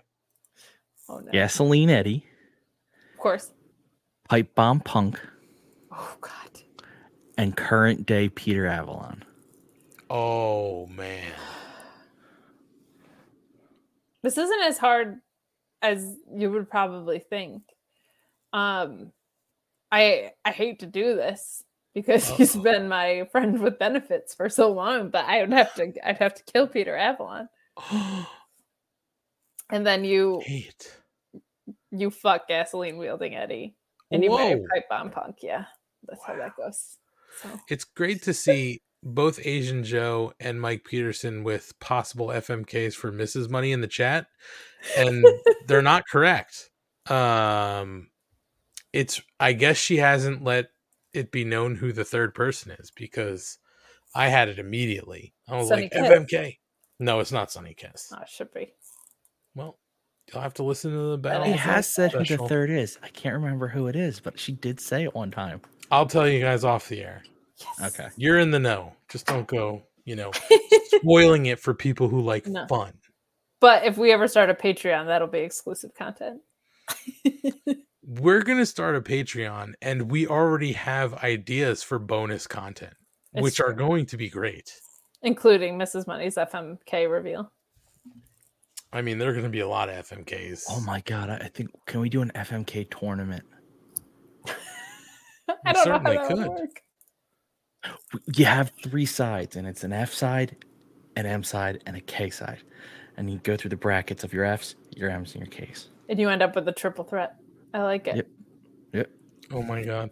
All right, guys. What did you think of the main event? Did we like how this played out? I mean, some people, like Mrs. Money said to me, I thought you hate these matches because like you don't like a lot of the blood and stuff like that. And I corrected her and I said, I don't like the death match stuff because that stuff doesn't feel like wrestling at all. At least this felt like to me, this is wrestling. They're still doing wrestling moves. They're using weapons, but it's not just like, I'm going to hit you with a bunch of light tubes and then, do something else that's not wrestling related and pin you for a win. You know what I mean? Like, so. No, there's a ton of story here.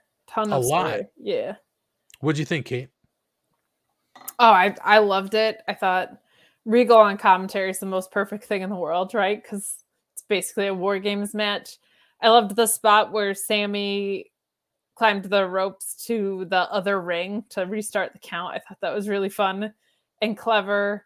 Yuta's German suplexes are underrated, I would say. He kind of has been pulling them out of his arsenal a little bit more of recent, and they're fantastic.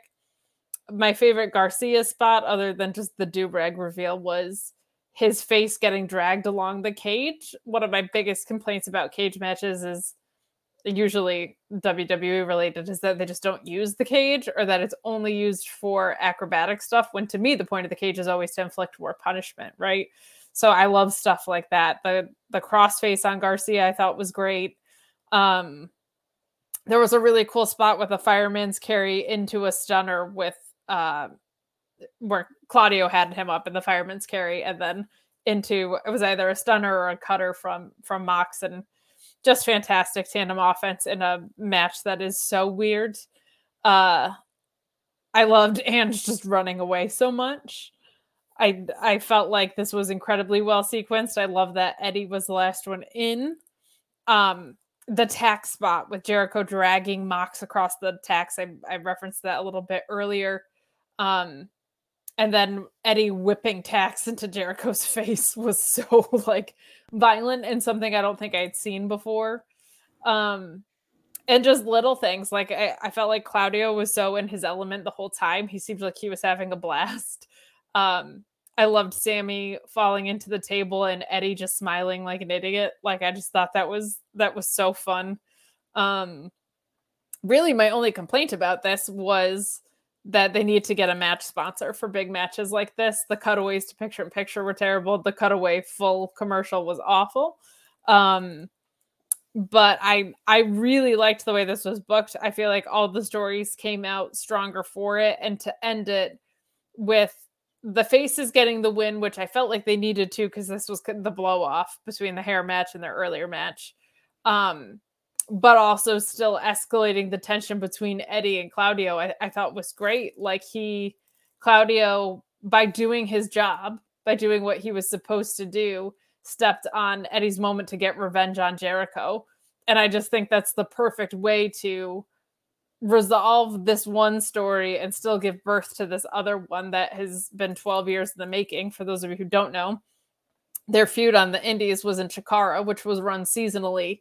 And before the next season could start, where Eddie could get his revenge on Claudio, who had just turned on the whole Chikara locker room, he got signed and was Cesaro. So Eddie has just held a 12-year grudge, which is why I love that guy. Like that kind of commitment is really, really fun to me. So I just thought this was great. And I'm also glad we cleared it, because there has been so many injuries to the roster. I felt like parts of this were uncomfortable.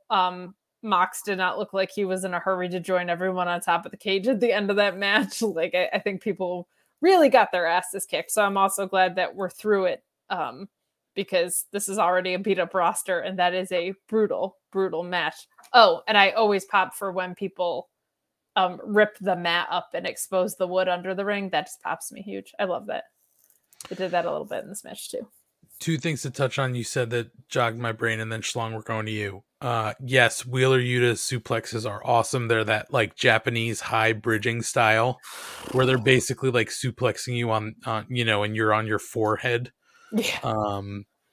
They look awesome. And two, to your point about the tax, like, did you see at the end the amount of tax not only on Jericho's boots as he was getting swung, but Wheeler Yuta's back during the celebration was just covered in tax. Yeah. I just don't know why you would want to do that. It's just amazing. And also, Mox to me at the end looked a little hesitant about getting on top of that cage. Maybe he doesn't like being up there. Me thinks someone has a fear of heights. Could be.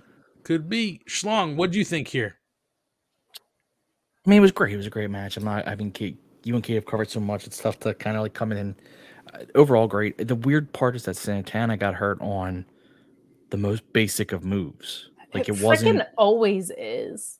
Like, sorry to interrupt, but like I hear so many people like that are worried about Darby Allin, and it's always like Big E almost getting paralyzed by a suplex gone wrong, and Sting on a sunset flip powerbomb that Seth Rollins has done a million times, almost ending his career. Like, it's just so often these incredibly simple moves that it's like just a couple centimeters to the wrong direction and it like completely fucks you up. But anyway, you're completely right. Even worse because he didn't even land. He was just, it looked like Ann said, it looks like his knee just went, which you hope is usually a bad sign when it just goes. But maybe he gets lucky and something locked up on him and he didn't want to press it afterwards. It can happen. They laid this out really well. I think Mox coming in third, I was with you at the time. I was like, wow, that's weird. But then when I saw what they did with it, I was like, oh, this makes so much sense. Because you had all of the BCC in together. They dominated that ring. And then, Eddie gets to come in at the end with his kendo stick just one-arming it and hitting people, which was really funny. Claudio obviously looked great. I want this feud to be done, but I want parts of this feud to continue. Like I want Garcia versus Yuta to be a feud. They've talked trash to each other. They're both good, great young talents. I want Garcia and Claudio so bad. That's gonna be great. I mean, the BCC is a very interesting thing now because Eddie's not part of that. So Eddie's going to drop off and go do his own thing.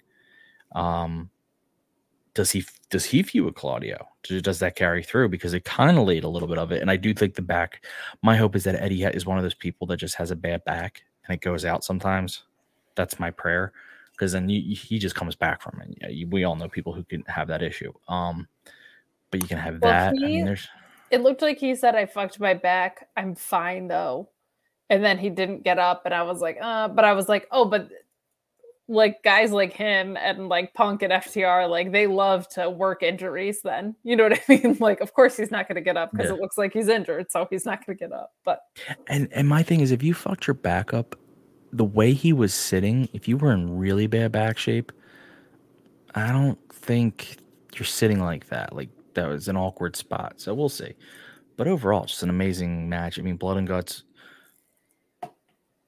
for all the talk people had, well, with the Discovery buying them, they'll want to tone it down. It's like, apparently not. And from the stuff we're seeing Turner put out or whoever, they love it. So this is very much what they want. And I think this was a great match. And now I'm just thinking of the future being like, all right, where do we go from here? Not in a bad way, in a good way. And the problem is I wasn't building Claudio in my head when I was building future plans beforehand. And now I have to, because he's so good. You're going to want to do something with him.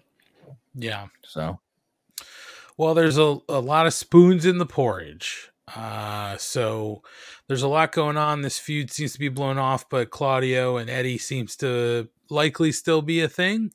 So we'll see where they go from here. All in all, an entertaining show. And we did find out Friday night on Dynamite. This happened, so spoilers, I believe, are out there. But Friday night, you will see the Young Bucks versus Haruki, Goto, and Yoshihashi. And if they win, they get a shot at the AEW titles. Nyla Rose will face Toni Storm. So Toni Storm, coming off her loss to Thunder Rosa, will get a shot against Nyla Rose. And there will be a 20-man battle royal. They're calling it Royal Rampage, where the winner receives the first shot at AEW interim champion Jon Moxley. So it should be a pretty entertaining Rampage. And hopefully we get an update at some point about what's going on with Santana. There's no official diagnosis yet. People are surmising some sort of ligament tear or something like that. So it would be a blow to those guys because I think a lot of people want to see them start to run through the tag division, but this could be another setback. So we'll see what happens there. And guys, as we're sort of getting to the end here, just a couple things of news and note from the past week in AEW world. It was fun during the media scrum after Forbidden Door. Of course, TK had to get asked about MJF, and whether he was still with AEW or whatever his status is. And guess what? TK's not talking about it. He said, I am, especially after the great show we did, I'm not going to comment on it, but it's a fair question. I'm not going to cover that one right now. So we're still not talking about MJF, which I kind of love. Me I too. think it's a lot of fun. Also, Ryan, to your point about Turner, I think it came out that AEW will be involved in some sort of fashion with Shark Week. So clearly there's some corporate synergy going on. So we'll get to see some sort of involvement with Shark Week. I don't even think that means in a wrestling sense. I think that maybe some people will be involved with programming going on with Shark Week. So that should be fun. Guest hosts and stuff. I think so. Absolutely. That'll be awesome. Hell yeah. Another big announcement that came out around Forbidden Door is Ring of Honor. They did set their next pay-per-view. It will be in Lowell, Massachusetts, Death Before Dishonor, July 23rd. So if you're in the Mass area, you should certainly check it out. Apparently, tickets are starting at $29 plus fees. Tickets go on sale Friday, July 8th at 10 a.m. Eastern. I know from our days going to Ring of Honor before TK, those shows were a lot of fun. Now with, TK and the machine behind them, that last pay-per-view was fantastic. This one should be a lot of fun as well. So we're clearly lining up like Jay Lethal versus, Samoa Joe for the TV title. And nothing else has been announced yet, but my guess is we'll probably see Gresham in some sort of fashion. We'll see that Pure title probably get defended. Maybe the women's title. Should be a fun show. They do a pretty good job, or they did a pretty good job with the first one. And the good news too, guys, is it looks like they are keeping Caprice and Ian Riccaboni behind the desk. So that is awesome. That rules. Guys, in case you were wondering what is going on with Jake Atlas, good news. His domestic charges have been dropped. So his weird threesome violence and him can hit the road. He was great in the ring, but I'm sorry. Yeah, no, I mean, well, listen, we brought it up, so that's the only reason we're closing loop on this. But a hearing was scheduled for June 28th, but it was canceled. The court has considered it closed. Official documents that were obtained by TMZ Sports quoted from the report that from the investigation which has been made, it is the opinion of the writer that this case is not suitable for prosecution. So maybe there's not enough evidence or whatever, but basically no charges. They were dropped. And Atlas wrestled once for the company, but he did specify he was on a per appearance deal. He wasn't he isn't under contract with them. He's not expected back. But that closes a nice loop that we had on a weird, wild story with Jake Atlas. Yes, it does. In some Dark Order news, it looks like they've lost another member. Stu Grayson parted ways with the company. And it looks like Alan Five Angels is no longer with the company either. On June 27th, he tweeted, "Excited for what's next." So that faction keeps getting smaller. We have seen, obviously, Reynolds and Johnny Hungy are in the tag rankings. We did see Evil Uno and Stu Grayson wrestle on one of the Darks this week. So they're still doing their thing, but it's just sort of weird. They're sort of just dwindling and dropping. So not sure what's next, but either way, Alan Angels, I think, is an underratedly good wrestler. So whatever he does next, be on the lookout, because, it'll be fun.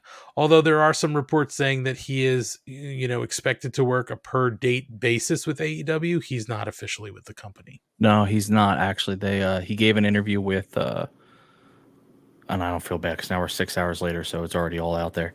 He gave an interview with Sean of Fightful, Sean Rossap, where he basically said they offered him the per appearance and he turned it down. He thinks he can get a bigger name out on the indies. That kind of makes sense because he didn't have like a foundation on the indies beforehand, so that actually makes sense. Like, let me go accrue more value and then come back. It to TV would actually, that feels like a reasonable playbook to me. But I also think it kind of makes sense that they weren't going to push Dark Order further down the mountain when they had two guys with contracts coming up, right? So it kind of at least makes sense why they've been stalled a little bit. It just sucks because it's kind of at the detriment of a bunch of other people. Well, we'll see what happens with the Dark Order. The Mark Order's still here. I know that much. Yeah, we're not going anywhere. We got one guy that floats in and out, but yeah, he's our Colt Cabana. That's right. Yes, yeah. A couple final things, guys. Really quick notes. If anybody was watching a show, I'm not familiar with it, Monday Night Raw. A few people made an appearance because it was Cena Appreciation Night. Jericho, Danielson, I think Mark Henry, and maybe The Big Show, all gave videos, congratulating John Cena, I guess, for his career. And TK clearly gave the approval to do that. So, did you say Jericho? Yes. Okay. Little exposure on Monday Night Raw never hurts anybody. There you go. Fun, though, to see Bryan Danielson put back up as Daniel Bryan. Just very fun. There was also some hot talk around Forbidden Door that ticket sales tanked late. I believe Dave Meltzer had said that there was a $4 get in price on the secondary market, and that less than 200 tickets were sold once the TV started promoting the card. Which he says told the story of a show with huge demand and died in late interest, the way no show ever has. I don't know how much truth there is to that. It is just a note that I'm reading. I can tell you this much. Looking around that building, it was fucking packed. And there were empty seats, but most of them appeared to be in limited view areas. They did sell the section above, behind the ramp. So those tickets are always, I think, a hard sell, who want to be sitting way back there.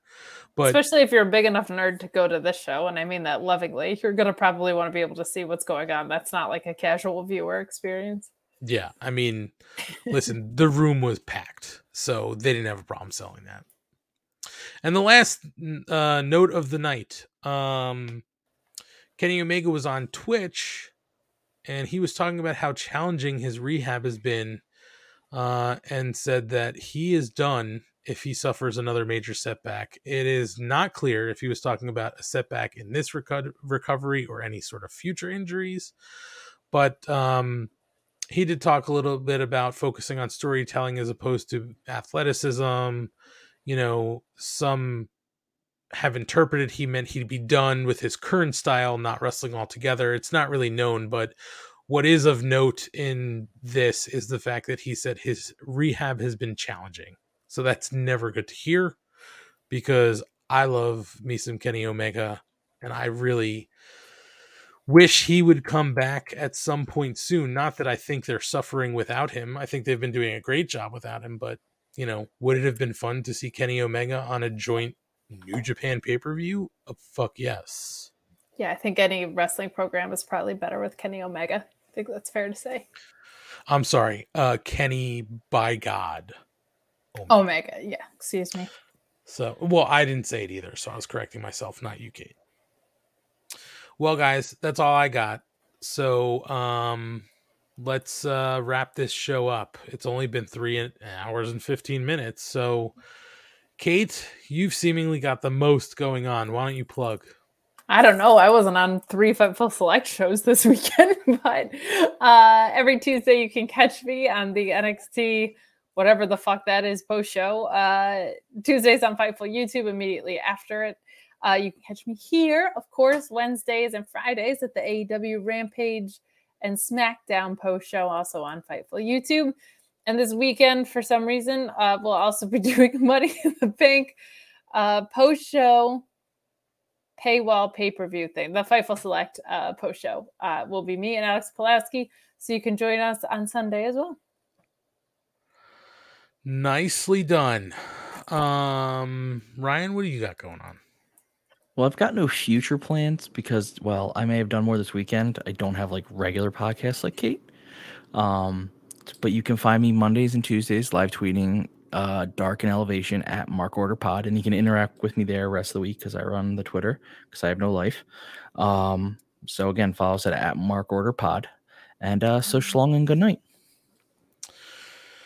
Well, I've got absolutely nothing. Nobody asked me to do anything. So I just have this every Wednesday night on the Mark Order Pod. But as I mentioned before, we've got Battle of the Belts coming up in August at some point. So I'll be doing a bonus show when we get there. Stay tuned. If we do wind up going to Grand Slam, we're going to move this, but that's way out in September. So we've got plenty of time to figure that out. And as always, you can follow us at Mark Order Pod on all social. Twitter, Instagram, TikTok, YouTube, all those places. If you go to any one of our socials, hit the link tree, and you can find all of our other socials that we would appreciate if you give us a follow or subscribe or like or anything like that. More importantly, you can show your support by hitting the button to get some free stickers I'll send you out some of these free Mark Order podcast stickers. They're very nice. They're not very evil. They're just very nice. And you could put them wherever you please. So just hit the link tree, hit the button, give us your name, mailing address, and the country you live in. We'll send them out for free. No shipping, no handling. You don't get the first one free and then pay for the second one. Don't listen to any of the bullshit that the people are saying out there. Free stickers. Also, thank you to everybody who's been watching along live with us tonight. The normal crew, Asian Joe, Mike Peterson, Gordon Post, Joe Walsh was checking us out for a while, Rob Humphrey, anybody else I'm forgetting, I apologize. I can't scroll back quickly enough. Eric Freeds and everybody else. We appreciate you checking us out live. If you're checking us out in podcast form, we thank you greatly for doing that. If wherever you're listening, be sure to rate, subscribe, like, review, anything like that helps us out in the algorithms for the podcast. But if you've never given us a shot on the video podcast, head over to our YouTube. They're all there. They're a lot of fun. You see Ryan's crazy backgrounds. Sometimes he plays different characters. Sometimes Millionaire Matt's here and he might be shirtless. Who knows? You never know. So check us out. Everything stays on our YouTube. And that's it, folks. Next week, we're 1 week closer to Sexy 69. So be sure to follow us on our journey to episode 69, where it's going to get wet and wild on the Mark Order podcast. Last episode of the show. No, 69. don't say that, Kate. Don't. It's just never. No. We're never going to get. You know what? It's possible that we could get to 6,969. So we'll keep going.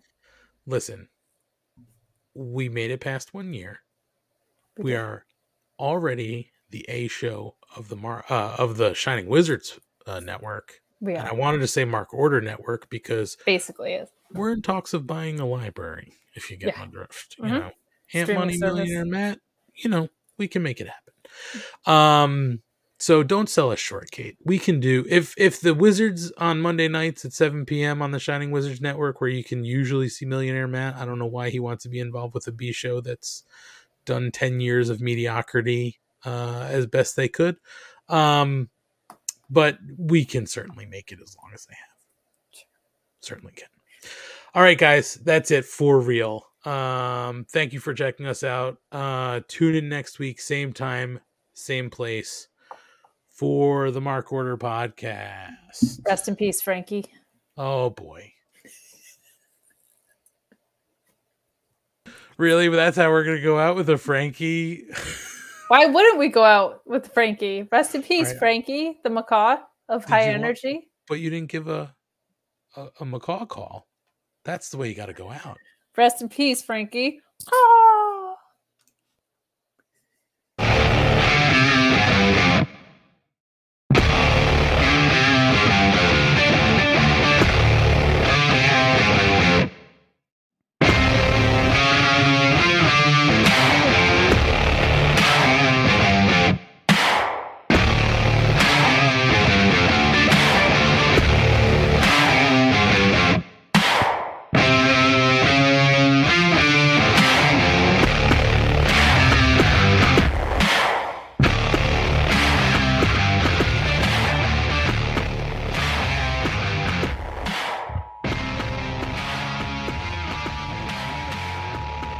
This concludes the Mark Order podcast.